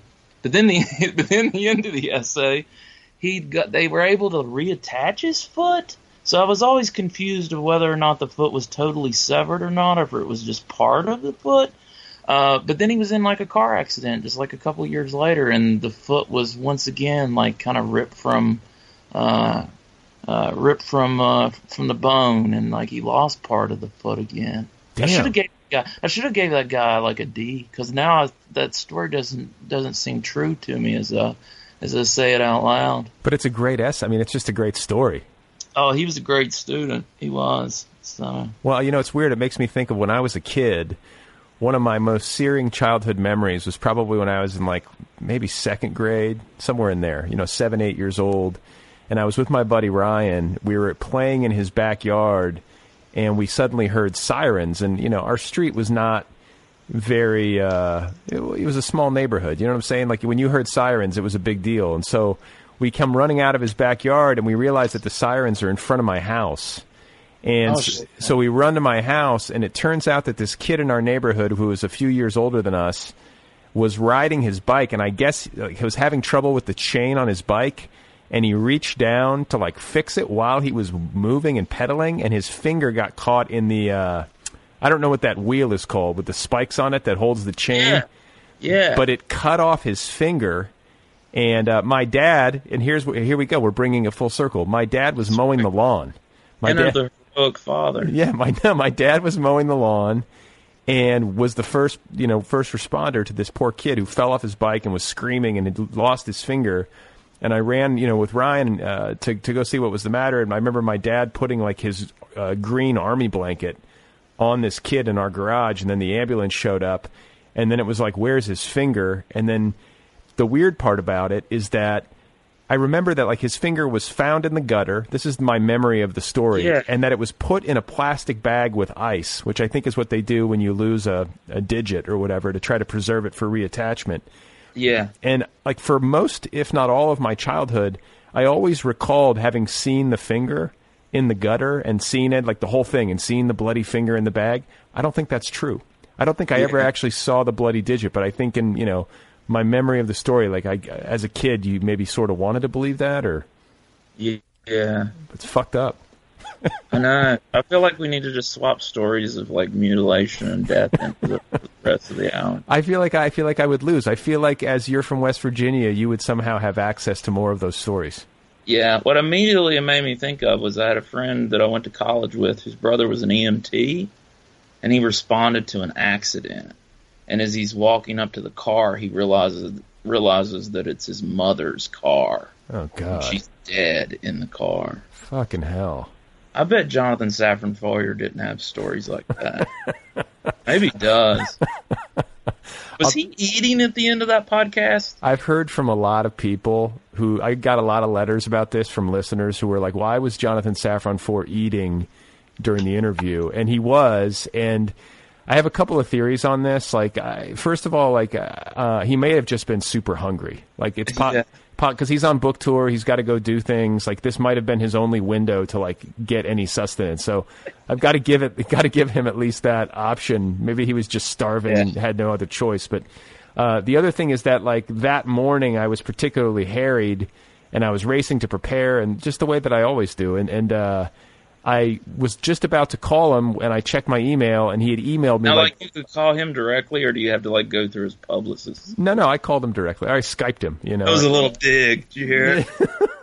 I was like, I Skyped him, and right before I did, I checked my email, and there was an email from him, and he was like, "Hey, man, I need to do this like 2 hours early. Is that possible? Like, if not, no big deal, but I really do." And I couldn't do that, you know, and I didn't even get it until right before. And in my head, of course, I'm paranoid and thinking, like, was he annoyed with me and mad at me that I didn't reschedule? And I'm like, well, you know, it was the day of. That's what I thought, too, because at the beginning it was kind of like nice, sweet, little imaginative Jonathan telling you about his world of novels. But then it felt a little passive-aggressive there at the end, eating.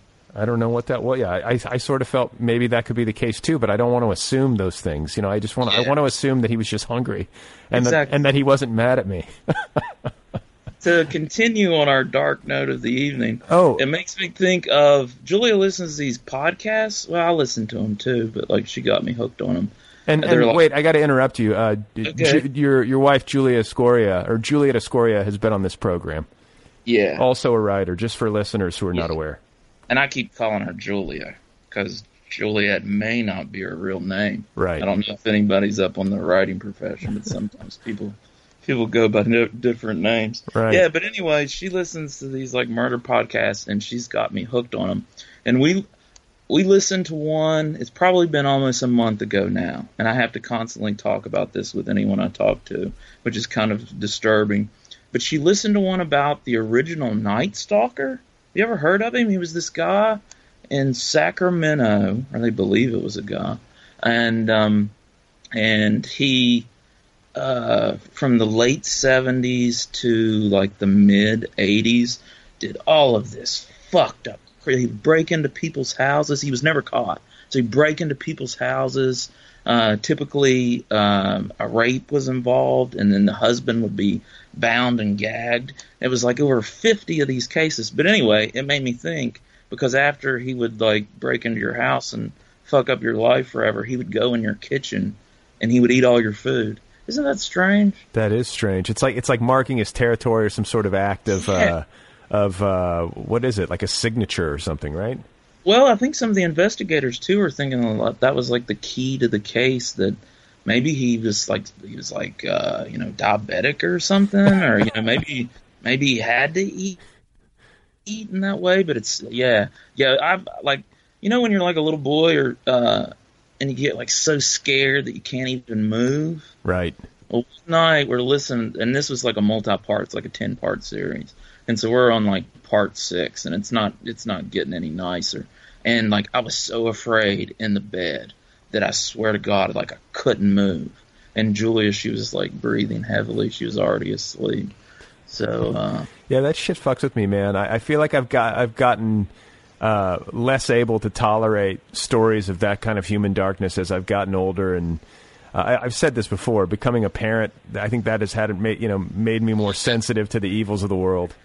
Yeah, that's like my only rule with the podcast. I can't take like the kid murder stuff. Right. But what I was going to say, what was weird is this original Night Stalker, not only would he like destroy your life, but then like a week later, he would call your house, and there are like these voice recordings of him calling people after and before as well, where he would like talk into the phone like, I'm going to kill you, Brad. I'm going to kill you. It's so creepy. Like, yeah. It's like so creepy. But anyway. Yeah, it's fucked up. Let's just keep getting dark. Let's just keep pushing it. Let's spiral. So what about other stories of mutilation? Anything else that we need to cover in that realm before we move on? I mean, we've gotten, I guess we left West Virginia, we went to California, but anything growing up, like people getting, like losing limbs or? Yeah, we lived in Raynell, it used to be home to the largest hardwood sawmill in the world. I can tell you're impressed. And so, like, there were guys walking around who didn't have arms or, like, they were missing a hand. Like, that was just, like, a normal part of everyday life. And there was a guy who, Johnny, I can't remember his last, Johnny Partain. And he would always sell you tickets to the Catholic spaghetti dinner in the fall. But he was an old man when I knew him. But I guess when he was a young man, he was pulling green chain and got his arm ripped off. And then he smoked a cigarette. Maybe I'm fucking up the stories. Yeah, like he like went over and sat down and just like smoked a cigarette. I wrote that. It's in one of the storybooks. I fictionalize it, of course, but yeah, like human mutilation. It's kind of our state motto in some way. Like the presence of mind to, like, you lose a foot or a hand or whatever the case may be, and then the first thing you do is just light a cigarette. Like I have a lot of admiration for that in a way. Yeah. Or they're really addicted to cigarettes. I think most people would probably just pass out or go into some kind of shock. Maybe that is a function of being in shock. I think so. When I was in 9th grade, I used to play football and had a compound fracture of my left arm. It was not like a bad compound fracture, but it was just like where my forearm looked like an L. That's how bad I tripped, and my arm came up underneath my shoulder pads, and it broke the arm in this horrible fashion that like I could hear like the trainers who came out on the field, like they were gagging because like it was like sickening them. But I can remember looking down at it and thinking to myself, "Oh, cool! Like I broke my arm. Like I've never had a broken bone before. Like this must be what a broken arm looks like." And of course, it wasn't. It was this freak arm that had been created through the injury. But yeah, I can remember for probably a good half hour. I wasn't really feeling any pain. And when they put me in the ambulance, the bad thing about West Virginia is like if something goes wrong, like once the ambulance gets there, that means that you're just kind of like maybe halfway through the story, or maybe even just like a fourth of the way through the story, because then you have to drive for like an hour to get to like a clinic or a hospital where they can treat something like a broken bone. That's fucked up, dude. It's making me think of I was in Italy when I was just out of college. I did like the backpacking thing, and I was in this small town in like Cinque Terre, Italy, I think it was. One of those cliffside villages with all the pastel buildings or houses or whatever perched on a cliff. And there were all these, it's nothing but like college kids basically in this town in the summer. And there was a young girl, and she was with some guys. I think they were like Italian guys, and I was nearby, and I could see that they were flirting. And then it was like, we're going to go cliff jumping, and we're going to jump into the water. And this girl jumped, and she landed wrong and like seriously fucked herself up. And I remember standing there watching the whole thing, and then watching like the entire emergency process happen in this like steep, tiny cliffside village, and it took forever. And then it was like loaded, and they didn't know what they were doing, and it was like that part of it was the most like nerve-wracking part, was just like watching the slow motion response, and like, how are we going to get this girl to a hospital, and do we need to get her to the top of the mountain for a helicopter, and people speaking in different languages. It was crazy. Yeah, my grandfather had a heart attack one time because at that point you had to go to Lowmore, which is near, well, I guess it's down towards Roanoke. So it would have probably been like, I don't know, 2.5, 3-hour drive at that point in time back in the 1950s or whenever he had it. And he just sat on his porch, like after he had it, he's like, I'm not getting in the truck or the ambulance that they called to drive all the way there just for him to tell me I had a heart attack. I haven't. When you mentioned the girl with her injury, it made me think that we used to attend. They'd have like high school wrestling is really big in Southern West Virginia, and where I went to high school, Greenbrier West, like there were some guys who were just amazing. The school would win state championships, and we went to this meet. They let us out of school on Friday to go to the meet, and one of our wrestlers, he was a Franklin boy. He suplexed this guy from another school, the Richwood Lumberjacks, I want to say, and dislocated the guy's shoulder right in front of everybody. And the whole entire crowd just sort of gasped, and then they started kind of cheering almost. Yeah. Blood sport. Yeah, exactly. By the way, dislocating a shoulder is painful. The guy on the ground must have been... Oh, yeah, he was screaming, he was crying. I think his mom was there, and she came out. It was one of those ordeals. Yeah, I mean, it's people... It's weird how much people... even people who are nonviolent and who claim to abhor violence, there's something about the spectacle of violence that draws people in. Whether it's I think of car crashes at the Indy 500 when I was growing up. Oh, yeah, for sure. People love that shit. Or an injury, a boxing match, the knockout punch. It's brutal. And it should sicken us more, should it not? Or I don't know. I think maybe the act of witnessing some act of violence maybe provides something to the community on maybe a collective level. Yeah, but where's the line? Yeah, for sure. So, what else has happened today? What if I knew where the line was? I mean, and I was able to define for you right at that moment where the line was, and that problem was solved for the rest of your life. I would be so happy. All I ever want is for people to tell me where the line is. Right. Scott McClanahan said in Other People episode 300 and whatever. What episode is this going to be? 473. Yeah. Oh man, you've done some podcasts, haven't you? Yeah, Gracious. it's a big problem. I got to work it out with a shrink at some point, but it's 6 years, baby. Yeah. Have you ever thought? It made me think though, as we were going to have to re-record this. It made me think have you ever, it would be maybe a neat little avant-garde little podcast, where you almost kind of re-record them again and again until you kind of, like a movie director, I'm thinking Robert Bresson, right? He would record the same take of an actor, 400, 500 times. And it's like Kubrick. Yeah, for sure. Yeah. Ladies and gentlemen who are listening to this episode, this is the director's cut of my interview with Scott McClanahan.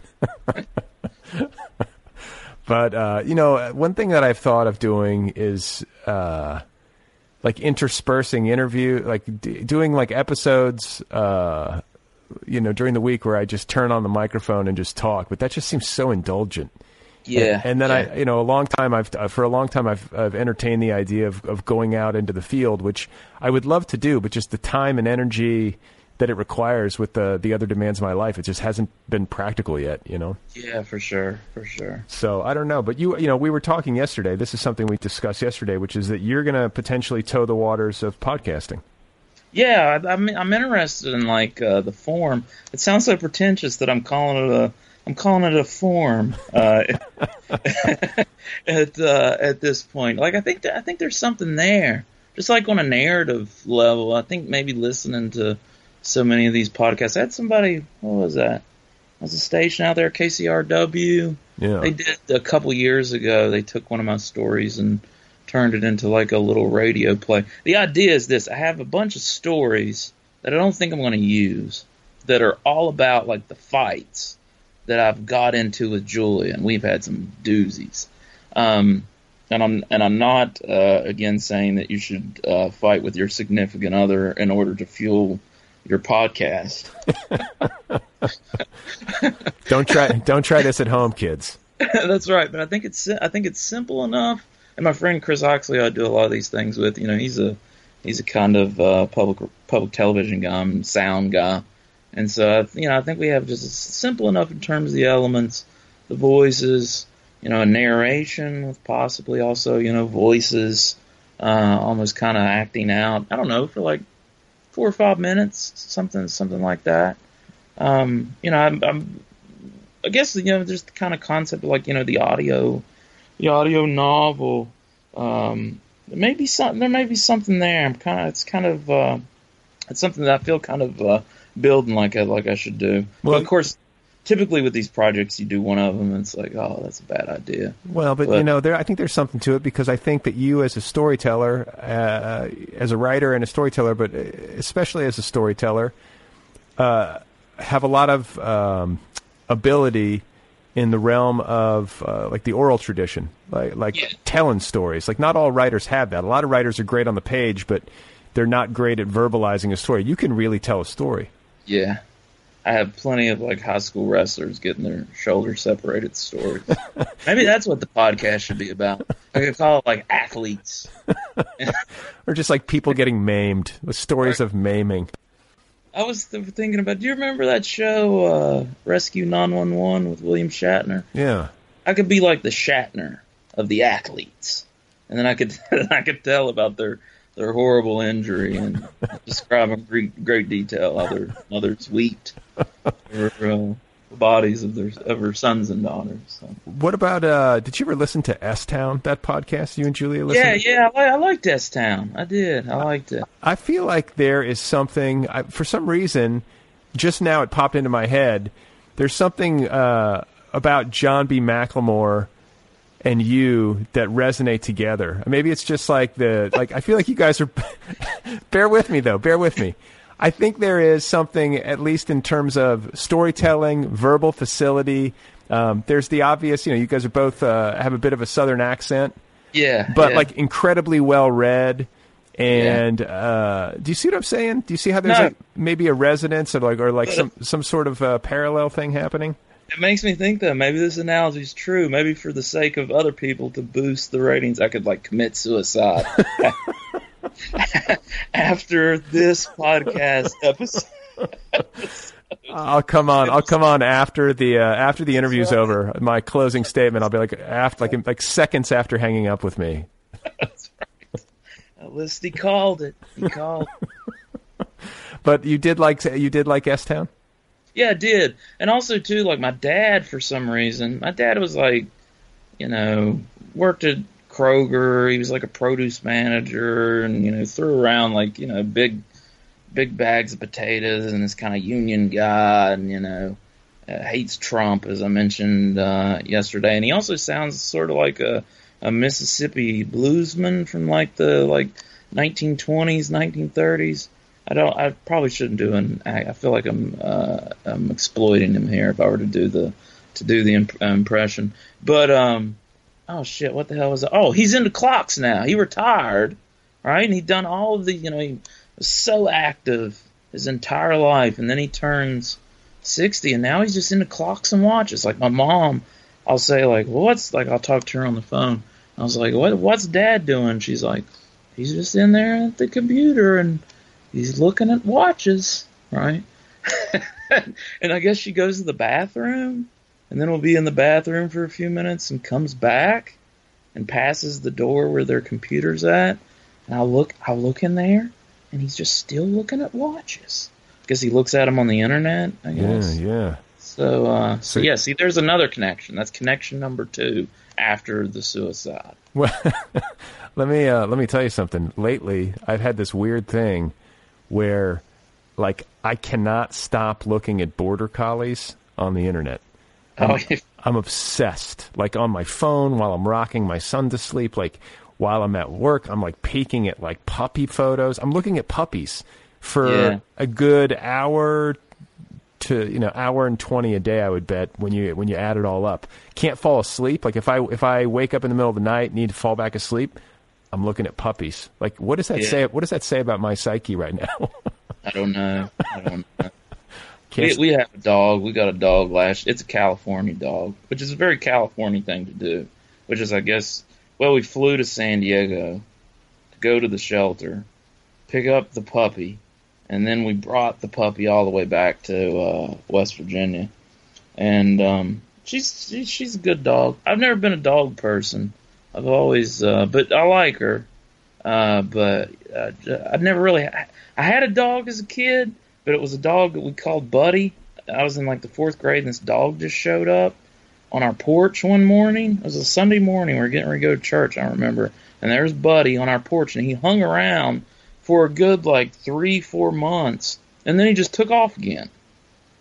And he was like a hobo dog. because he had like all these other I found out this is where I felt as if I'd been cheated on by the dog as a young man, because he would like hang out at a house for a couple of months and then move on. He came back to our house once, but then he left again. So I don't know if that like messed me up with dogs or you got like abandonment issues. Yeah, maybe so. We always had cats. We were like cat people. What kind of dog you have now? I don't know. It's like It's like a poodle. It's part poodle, part mutt. It's real cute. Yeah. Kind of looks like a possum in the eyes. She gets this glazed over look in her eye a lot of times, and she just goes into possum mode. But she's a good dog.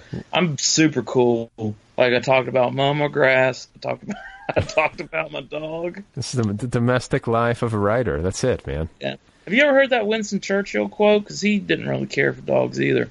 He had like pigs all the time, I guess, especially in his later life. And he said that a cat will look down on you, a dog will look up to you, but a pig will look you right in the eye. I don't doubt it. Pigs are smarter than almost every dog, or I think maybe every dog. They're a smart animal. Yeah, for sure. My grandma used to have hogs out behind her place. And when I was a boy, she got rid of them, though, after a while. But, yeah, I guess they always had animals, and the Clanahans did, growing up like that. Like, my dad hates pork, for instance. Like, I guess it just, like, brings back memories of, like, slaughtering pigs. So. Oh, it's gnarly. He's also against Thanksgiving for, like, the same reason. I'd like your dad.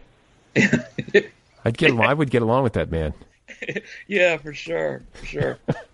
So what about church? You mentioned church. I'm curious to know what your spiritual situation was and is, and if there was any kind of evolution from childhood to adulthood. Oh, yeah. Well, I guess like I grew up in what was called the Church of Christ. I want to sound real crazy now, and people know them. The Church of Christ, it used to be called the Disciples of Christ. It's like a non-denominational church where the one good thing is like you actually like read the text, right? You actually read the book. Our Sunday morning worship's taken up by Bible study as half of it, and then you sing a couple songs, and then the preacher gets up there to make his $80 for the Sunday, and he preaches for like 15 minutes. So I always grew up in church. Like one of my earliest memories is we had our church building at the time didn't have like indoor plumbing. Like one of my earliest memories is like going with my mom out to like Johnny House, I guess outdoor toilet, whatever you want to call them, but we call them Johnny Houses here, and going out there, and the windows were open because it was summertime, and I remember she had a yellow dress on, like this yellow dress, and I could hear the voices from the church singing a hymn coming out of the windows, and that's like one of my really nice childhood memories. But I don't know, I guess I was like hyper religious in some ways. Like I almost felt I had like a Joan of Arc experience with religion. And I went through. I remember I got baptized like really early, especially even for Church of Christ, because they, you have to have knowledge of sin and et cetera, according to New Testament.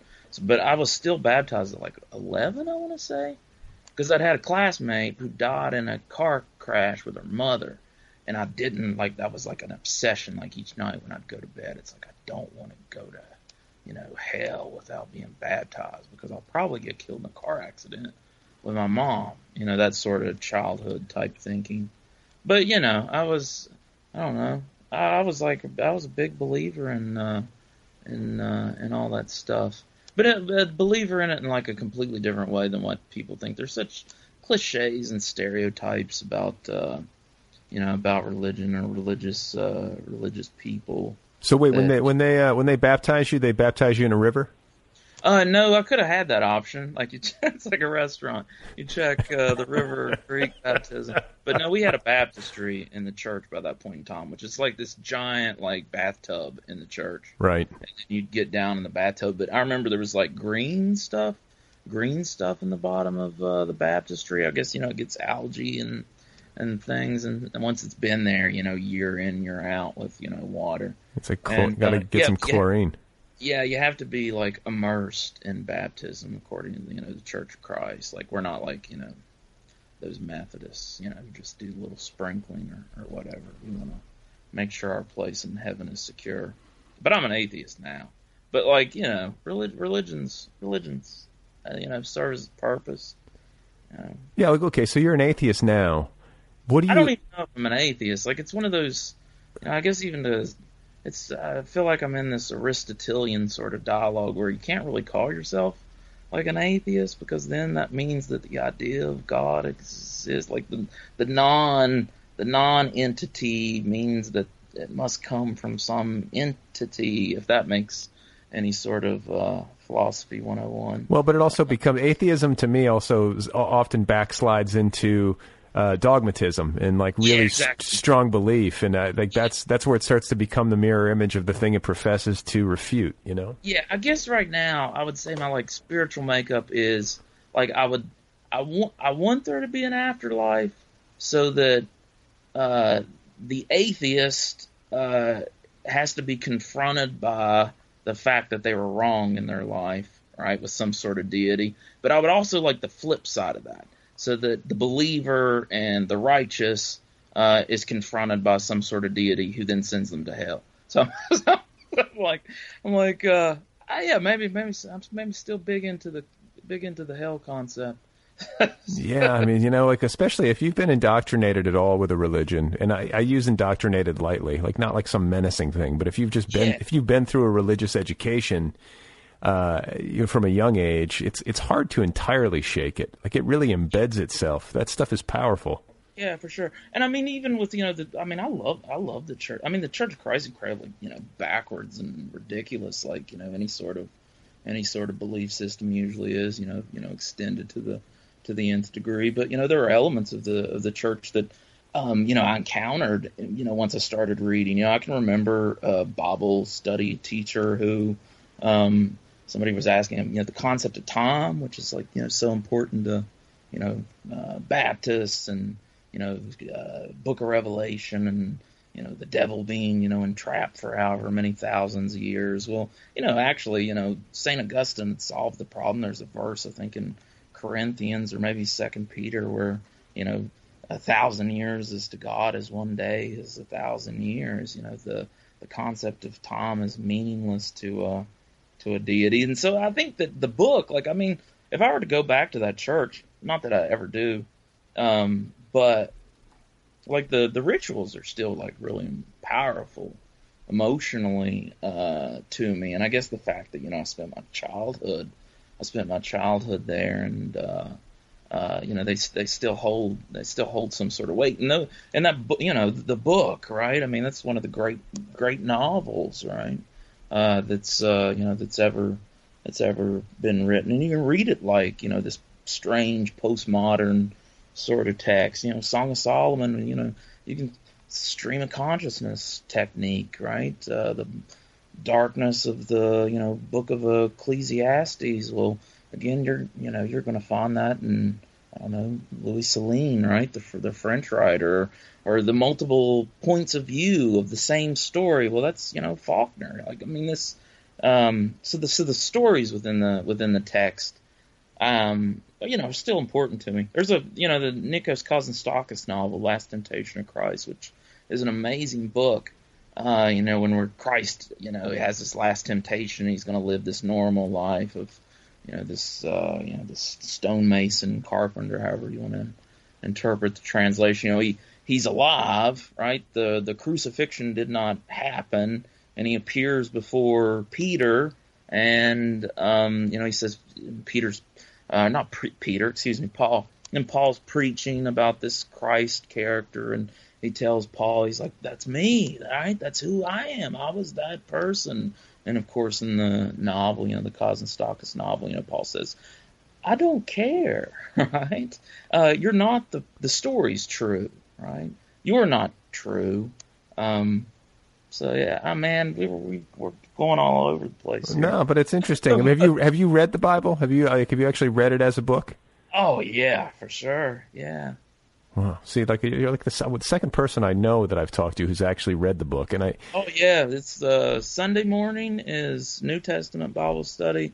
Sunday evening, you're in a different part of the New Testament, like you do Gospel Sunday morning, Sunday evening epistles, and then like Wednesday evening would be Old Testament Bibles. Then of course the Old Testament's not important to the Church of Christ. But that was your upbringing. Yeah, that was my upbringing, and my parents are incredibly, I think, progressive, liberal people and liberal in their thinking. My mother used to tell me, this sounds so horrible now that I remember it, but I found it in Dakar a couple months ago. It was just kind of popped out at me, which is, she was like, well, if, I was like, well, I don't know if I believe in this, imagine being, 13 years old. I was like, I don't believe in any of this stuff, Mom. This shit's stupid, or however you talk to your mom when you're 13. She's like, and I remember her telling me, well, if you're a betting person, right, what's the hurt, right? There's Christian thinkers and non-Christian thinkers have been battling with that with that issue since the writing of the book. Read a great book. Maybe I've, gosh, again, how uncool is this too? This is now he's talking about church. Well, but let me ask you this: since you're no longer a believer and no longer a churchgoer, what was the break? Was it just a natural function of getting older and thinking about it? Or? I think you realize everything's a racket at the end of the day, right? And maybe that's a cynical sort of way of looking at things, but most things are. And of course, if you look up, I have that in the Sarah book, if you look up cynicism, it says a deep and profound understanding of human nature, right? We always usually use the term typically as a negative. So yeah, you realize it's just a trap, like everything is a trap in this world. These, Diet Citrus Drop Extreme sodas that are drink in a case, or yeah. How many of you put? How many of you put back today? Oh, I don't know, because I mowed the grass. So I probably had to get like extra energy. Yeah. And I don't really tweet. Like I just retweet buy my shit type tweets. Right. So I think it's really truly like the spiritual function of that platform. but the one great tweet that I tweeted back in the day was, did you know that our bodies are made up of 90% Mountain Dew? I was like, my one good tweet. Well, because if I said Diet Citrus Drop Extreme Soda, nobody would understand that it's the Kroger generic brand of Mountain Dew. So is it more powerful than Mountain Dew? Yeah, it is. Yeah. For sure.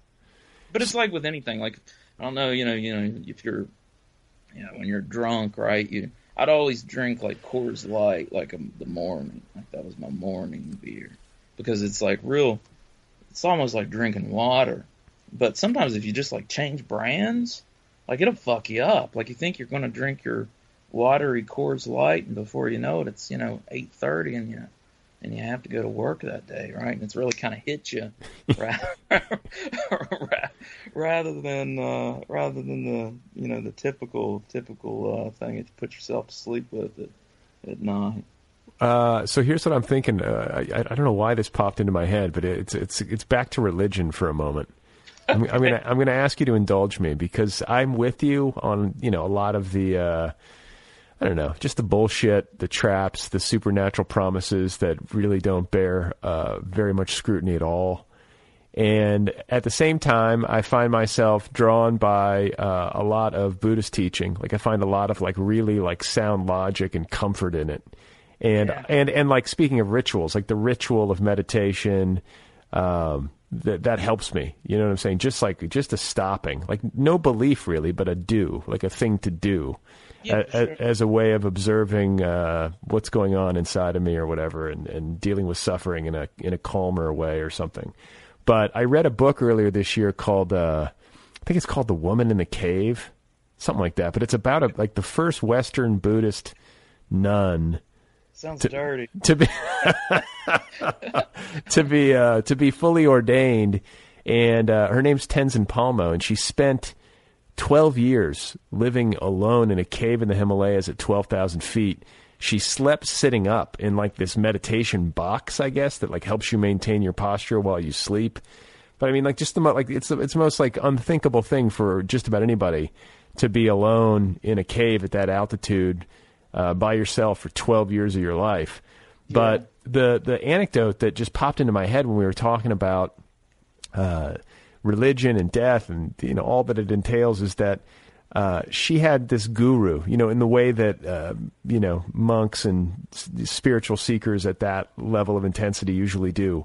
And she goes to, I guess it was India or Nepal or, you know, something like that.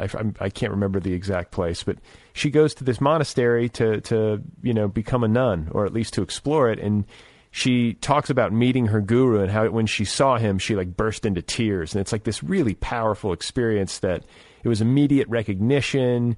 His wisdom enveloped her. Like she had known him for millennia, like all this shit that I want to believe so badly. And yet I have never even come close to having this kind of experience in my life. Like not even like a whisper of this, which can make me feel deficient. And then, you know, just to press fast forward, the woman or the guru winds up dying, and it's very sad for her. I can't remember. I think he died before she went into the cave. But when he died, his body was, you know, left in repose or whatever for a period of a day or two or three or whatever it was. And apparently when you're in the Buddhist tradition, they believe that people of a serious level of spiritual achievement or attainment or whatever, when they die, they kind of know how to die while maintaining a certain level of equanimity and awareness. And his body shrank post-mortem down to the size of like a child, to the point where like eventually all that was left was his hair and his nails. Oh gosh. Which is disgusting. Yeah. But also, like, I found myself reading this, and this woman sounds nothing but sober. You know what I'm saying? Like just the most rational person on the page possible. But then she's like telling you this, and you're going, this has got to be bullshit, right? Like it can't be. I'd want the guy to shrink like even small, like to be like a little tchotchke. You could like, put in your pocket. Carry that guru around. You got a guru in your pocket. I think that's the next big thing. Or just collect his hair and nails off the. I mean, just like. Well, not to bring it back to my upbringing, but you know, there's a whole kind of discipline within the Christian tradition of Christ. You know, the concept of the missing years. And you find so many of those things that, those Christ-like sayings from the Gospels that, you can find in, the Tao Te Ching or, Confucius's dialects or, that possibly, there was this journey to the East, so to speak. Where, he probably encountered. Now, of course, probably the reality is if this individual actually existed, he's living in, the area of Galilee, right? You're right on the Silk Road during the Roman Empire. So you're having this kind of exchange of these ideas going back and forth at the same time. So, well, but I read that. I think I read that in like a Tom Robbins novel, but like it's a pretty convinced.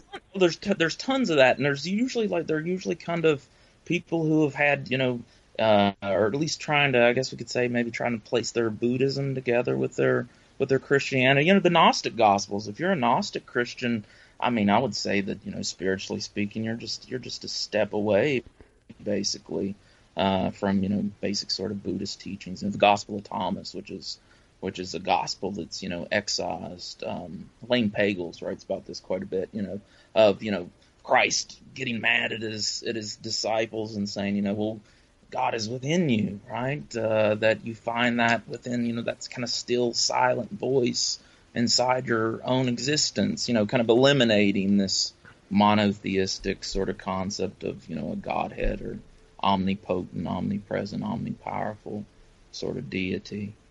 Yeah, I got to read the Gnostic Gospels. Like I've read a little bit about them, but I haven't like actually dug into that. Have you done that? I've went through them. There's a couple of them that are beautiful. There's the Gospel of Mary Magdalene, which is from the point of view of females. Women, even in the New Testament tradition, which I guess I think's changing, right? Christ after resurrection. Who does he appear? two for the first time. He appears before the women, right? And the women are then going back and preaching that story for the first time to these doubting dudes that have been fucking hanging out with him for the past couple of years. There's a great book that just came out this year by this French writer. He's like the greatest. I think he's one of the top 5 best writers in the world. And I don't know how to pronounce his last name, but Emmanuel Carrière, I believe. It's a book called The Kingdom, in which, well, he's one of these writers. He combines memoir with history, with these kind of third-person novelistic sort of techniques. But yeah, that book's kind of all about that sort of the way that these books are made, right? And the way that these books are written and produced for a readership. All right. Well, let's. I want to make sure I get to the Sarah book a little bit before we sign off. So I thought that what would be interesting, since the Sarah book is about the dissolution of a marriage and a relationship, is would talk to you about relationships and talk to you about, like, what do you think makes a relationship work? Like, you know what I'm saying? Like, that's a question that's on the mind of pretty much everybody. It's a struggle that most human beings engage in, whether it's like trying to make a friendship work or an intimate relationship work. But human relations are hard. Yeah. Well, to maybe go back to that famous, I guess he wasn't a Buddhist, was he? I was thinking of George Harrison's widow in that Scorsese documentary. And they asked her, how do you make a relationship work, or how do you make a marriage work? And she's like, there's just one rule: you don't break up, you don't get divorced, right? I think there's something to that. I have no clue, though, to be quite honest with you. Yeah, I could solve another big issue, couldn't I, for like humanity? This is where I want you to draw the line for me. Just this is the mission. This is my entire life encapsulated right here. This is it. I just want somebody to give me the fucking rules. Just write it down. Just tell me what to do. Yeah, wouldn't this be scary though? If maybe I have the answer, right? But wouldn't it be horrible, like, if I told you right now, and then tomorrow you abandon your family? Like that would not be what we want or need. Yeah. Well, but you spent a whole book thinking about this, ruminating on it, examining it, fictionalizing it. Like, did you learn anything about what makes a relationship go south, or what makes a relationship? I guess you say just stick it out, but I mean, is there anything else you found in there? Well, I want to come back to Jonathan Safran Foer, right? Because he's kind of written, I guess we can say, kind of an end of a relationship book, right? But he kind of is connecting it to, I don't know, world events, right? Or apocalyptic, cataclysmic events. And to paraphrase Freud, I guess sometimes a divorce is just a divorce. And it's maybe that simple. And within the book, like, I think I throw out about 30 separate ideas that most of them I've stolen. There's a wonderful book by the French writer Stendhal that Penguin republished as On Love is the name of it.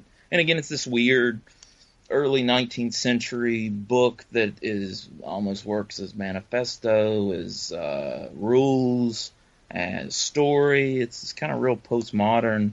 He even has he's in his memoir that he wrote. He'd even do this thing where he's like, the next couple of anecdotes are really boring, so you can skip a couple of pages if you want. You won't miss anything, which is a technique that I want to use.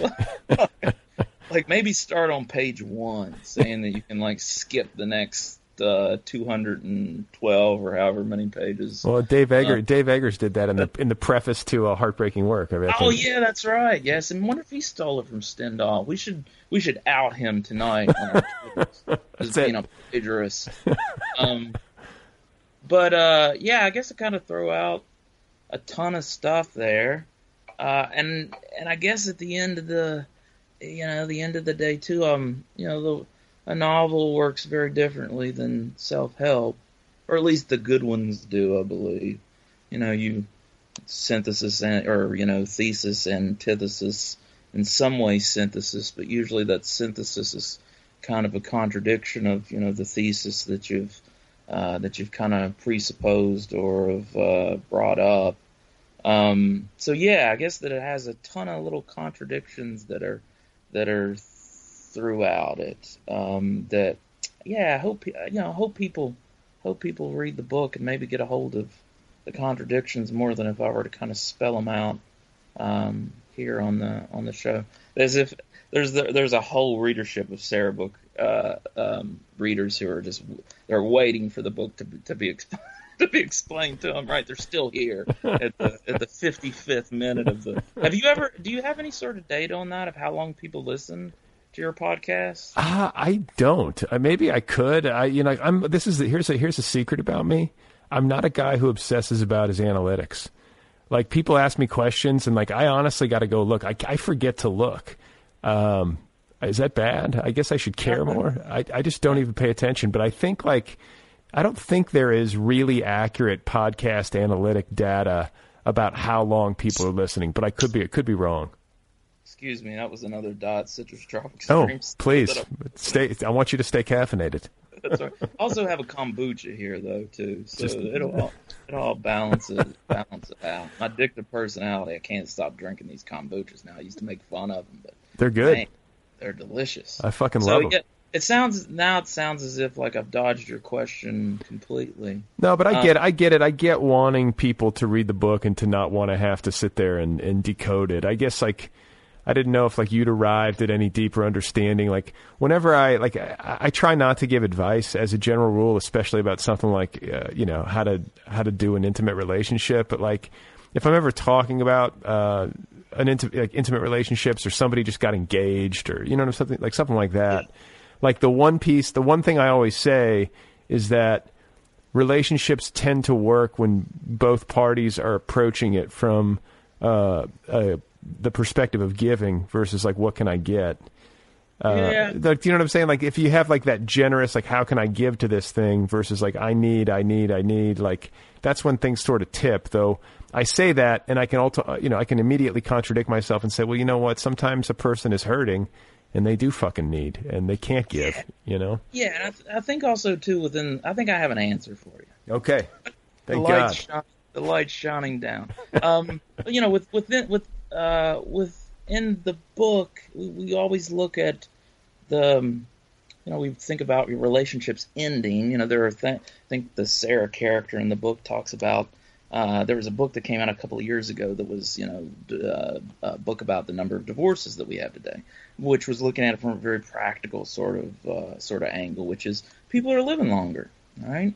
If you are married to your spouse in 1680, your husband's going to be dead when he's 25. Like, you only have to stay married to him for 7-8 years, and you're probably going to have another experience or another relationship within that. So we're dealing with all these kind of practical aspects here within the modern world, and as much as as important as my relationship is with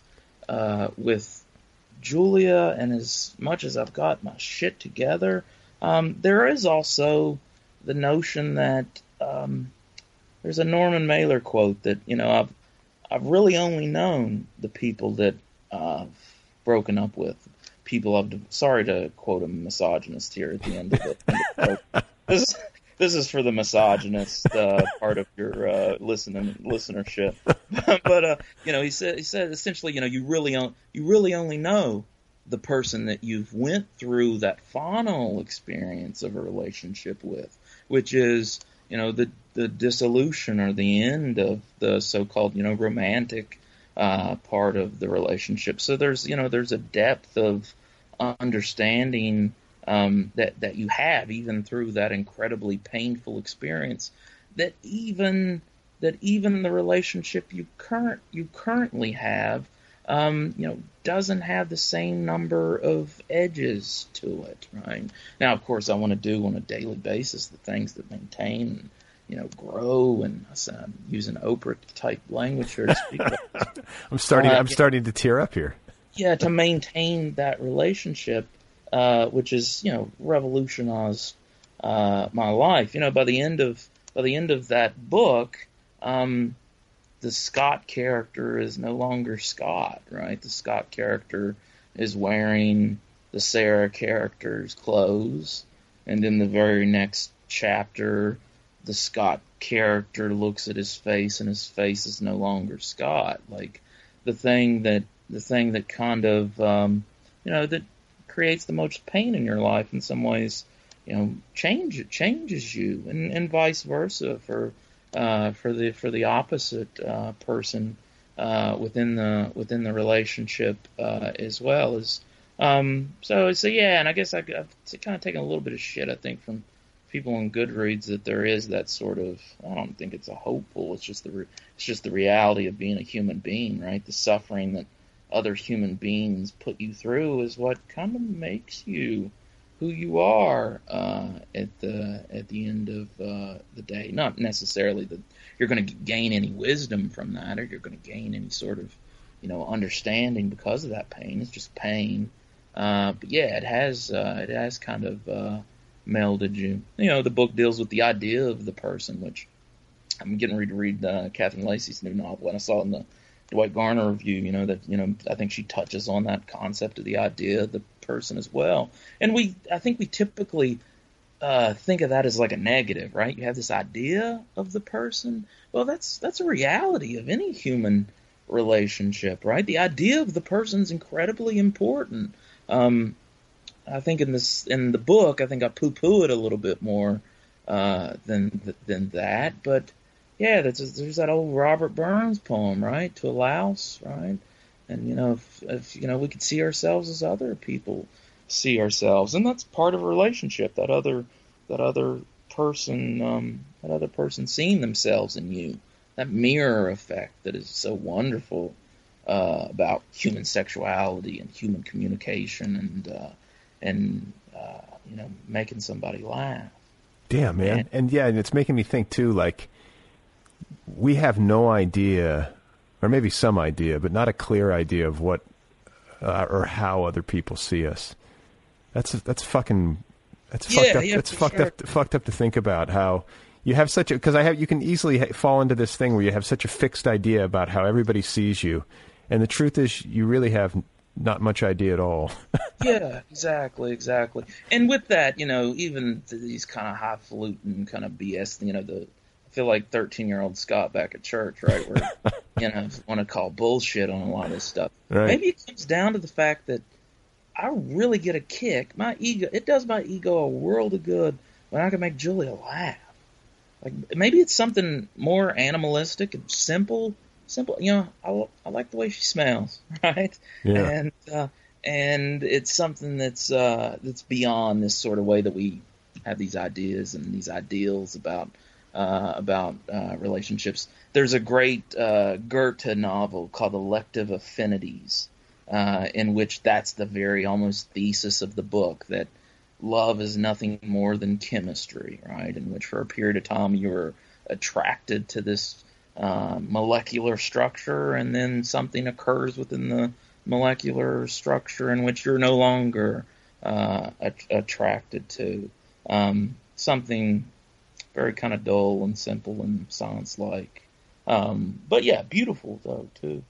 And not entirely like there's some bit of truth in that, but it also makes me sort of ache, because it's like this, like, brings to mind how like ephemeral it is, like this chemical reaction that like flares up and then burns out.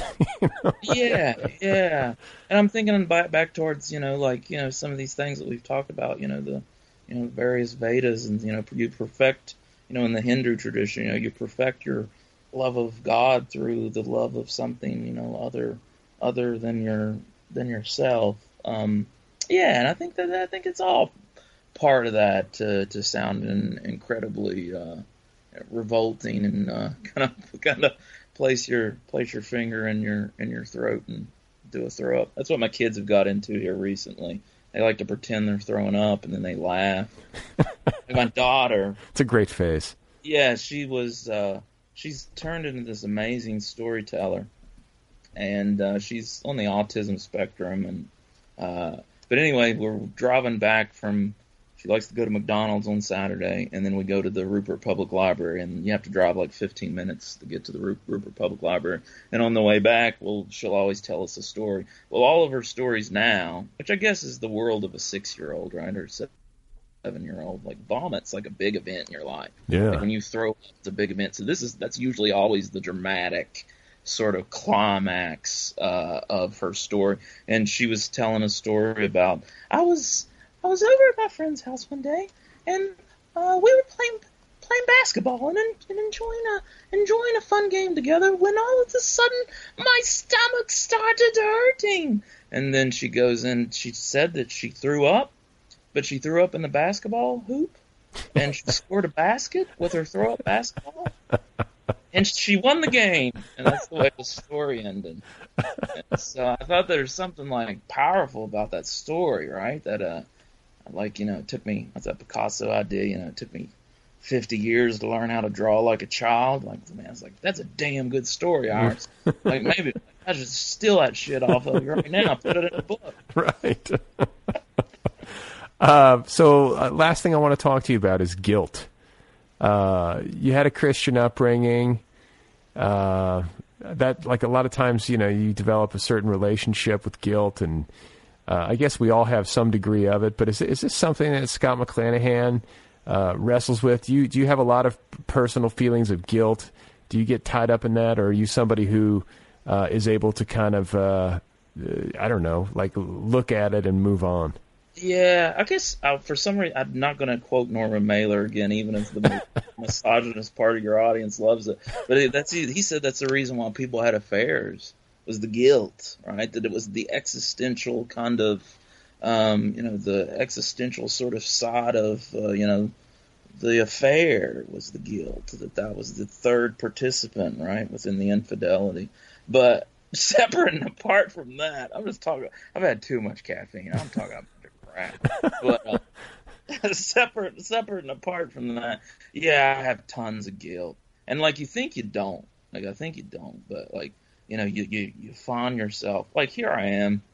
I'm 30. You know what I've been feeling guilty about, like, recently? Like, I'm feeling guilty about, I've always done this thing with my writing career where, like, I take a gun, and then I, like, take my foot, and then I, like, take the gun and shoot it directly at my foot. Like, I've always kind of done that thing. And I think that now that, I'm not drunk and, living this sober life, I see that, that it's the reason why I've done that is because I think that, I have a lot of guilt and shame that I don't know necessarily if it comes from me, like my church experience, because, my church experience was, treasures in heaven rather than treasures on earth. And I mean that in a metaphorical way. We don't want people going, yuck to the Bible verses here. But, there's some truth in that, right? Like, all this shit that you surround yourself with, it's meaningless. And all this crap that you have. Like, right now I'm sitting in this room and I'm looking at this sweeper. And I'm looking at a pair of khaki pants on top of this sweeper. And I'm looking at this little table that Julia has next to this bed up here in the guest room. And that's a bunch of shit, right? It's material that will disappear with time, right? In the same way that I will be non-existent. That stupid fucking sweeper is going to be non-existent as well. But it exists, right? The treasures of earth are nice, and in some ways, by being a writer, you're only chasing after kind of the treasures of earth through this kind of spiritual medium of writing, of telling stories, of making your poem, of writing your song, of making a podcast or making a film or whatever. And so, yeah, like, I feel like just intense, like something horrible is going to happen, or like I'm gonna get my comeuppance, like the Orson Welles Magnificent Ambersons, right? And that's I think that's a real pathetic way to kind of lead your life. And I think that I've allowed that to kind of lead my life in a number of different ways, even as an adult, right? Even as a 39-year-old dude, I still have that shame that I feel about things, right? That kind of, And I know, I mean, it's all different angles, you know, the readers of Hill William, you know, will probably understand too. Like, I have the shame of that. I have like the shame of flesh and the shame of, and maybe I can simplify it. I need to get back to saying something funny. The Village Voice, there was a story in the Village Voice, last week or a week before or something. Well, anyway, Julie and I went to New York on Thursday of last week to go up for the book release party, and I did a reading with Darcy, and a bunch of people came, and it was super wonderful, you know, and everybody was great, and it was great to see people and all that. But, you know, at the same time, I was telling Julie, it's like, can I not, like, enjoy life, right? Can I not, like, overthink this to turn something into a bad situation? So anyway, we finally picked up a copy of the Village Voice, and maybe there's something wonderful about this too. I'm reaching for the copy that we picked up, which is maybe that great cosmic joke that we don't want to be played on ourselves. If you look to the table of contents on page 56, you know how, like in newspapers and magazines, they have like the little sidebar and it tells you what the story's about? Yeah. And on page, it says 55 books. But underneath it, there's this little thing that says, and Julia put this up on our board today, sad man writes book regretting his many bad choices. And so, isn't it wonderful, right? You spend all this time, you take yourself so seriously, and, you know, you put all this sweat and toil and stuff into these little things that you make, and at the end of the day, that's the book, right? Like, it kind of sums it up in a real sort of comical sort of way. Like, I want that, like, on my tombstone, or I should make it my Facebook wallpaper or whatever. Sad man writes book regretting his many bad decisions. Well, on that note, I can't think of a better note to wrap up on. Thank you for doing this twice. I apologize for the technical difficulties we experienced yesterday. I'm glad, actually, to have had a second chance to talk with you. It's always fun. No, it was better. I think it was better. Yeah, I felt like there was a pressure. This is it. You know, I can't fuck this up twice. I'm telling you, that Bresson idea of like the podcast that you make somebody do like 40 times might be interesting. If we did this over and over and over again, I wonder if eventually we would figure this whole fucking bullshit out. We'd figure out where the line is on everything. Or you could take it to this is almost like a short story developing. Like, you take your podcasting to the extent that you're like writing the dialogue for the person on the other end to speak, right? There's a great Borges story. We'll end on this. I think it's called Pierre Menard. And it's about this guy who's obsessed with Don Quixote, but he's never read Don Quixote. But he's decided to live his life in this, 1590, 1605 sort of sense, reading all of these chivalric romances, so that he can then write the Don Quixote that we all know word for word, but without reading it, to have the same sort of experience that Cervantes has. And so, to the point that I guess Borges asked, it's kind of the question of what's the greater art, right? The original that existed from this person, or the second time around, the person who went through as much of an experience as they possibly could. Again, it doesn't make much sense as a story, of the original author to recreate the same exact story, sentence by sentence, word for word, reproducing Don Quixote. And I don't think we probably have the answer like most things.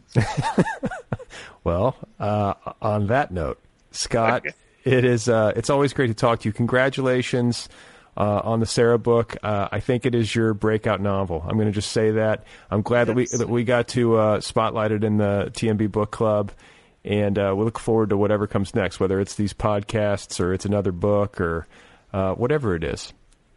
Okay, excellent. Thank you, Brad. This is fun. All right, ladies and gentlemen, there you go. That is Scott McClanahan. His new novel, The Sarah Book, available now from Tyrant Books. It is the official July pick of the Nervous Breakdown Book Club. Go get your copy.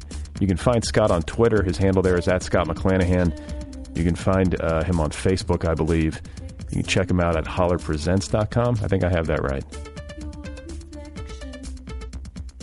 He's on the internet. Scott McClanahan, the Sarah book. Thank you to Kill Rock Stars, as always, for the music. Be sure to check out killrockstars.com. This podcast is entirely free. All episodes are free. 473 episodes and counting. Everything's free. It's a listener-supported show. That's the deal now. So if you like the show, you want to support it, throw a couple of bucks in the hat. You can do that at patreon.com/otherpplpod. That's patreon.com/otherpplpod. This podcast also has its own official app. The Other People with Brad Listy app is available wherever you get your apps. It, too, is entirely free. It's the best way to listen. Get the app. Get it on your phone. It's great. It's easy. New episodes automatically upload. You can download episodes to listen to while you're offline. You can favorite your favorite episodes. It's very user-friendly. So good talking with Scott. I could just talk to him.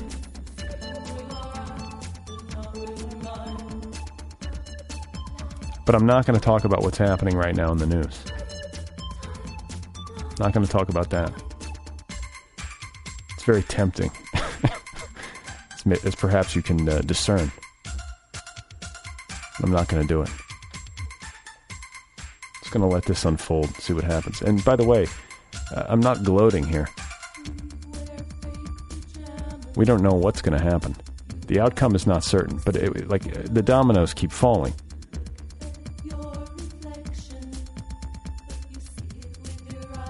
One would think that things are now escalating. But what will that mean if people in positions of consequence don't behave appropriately?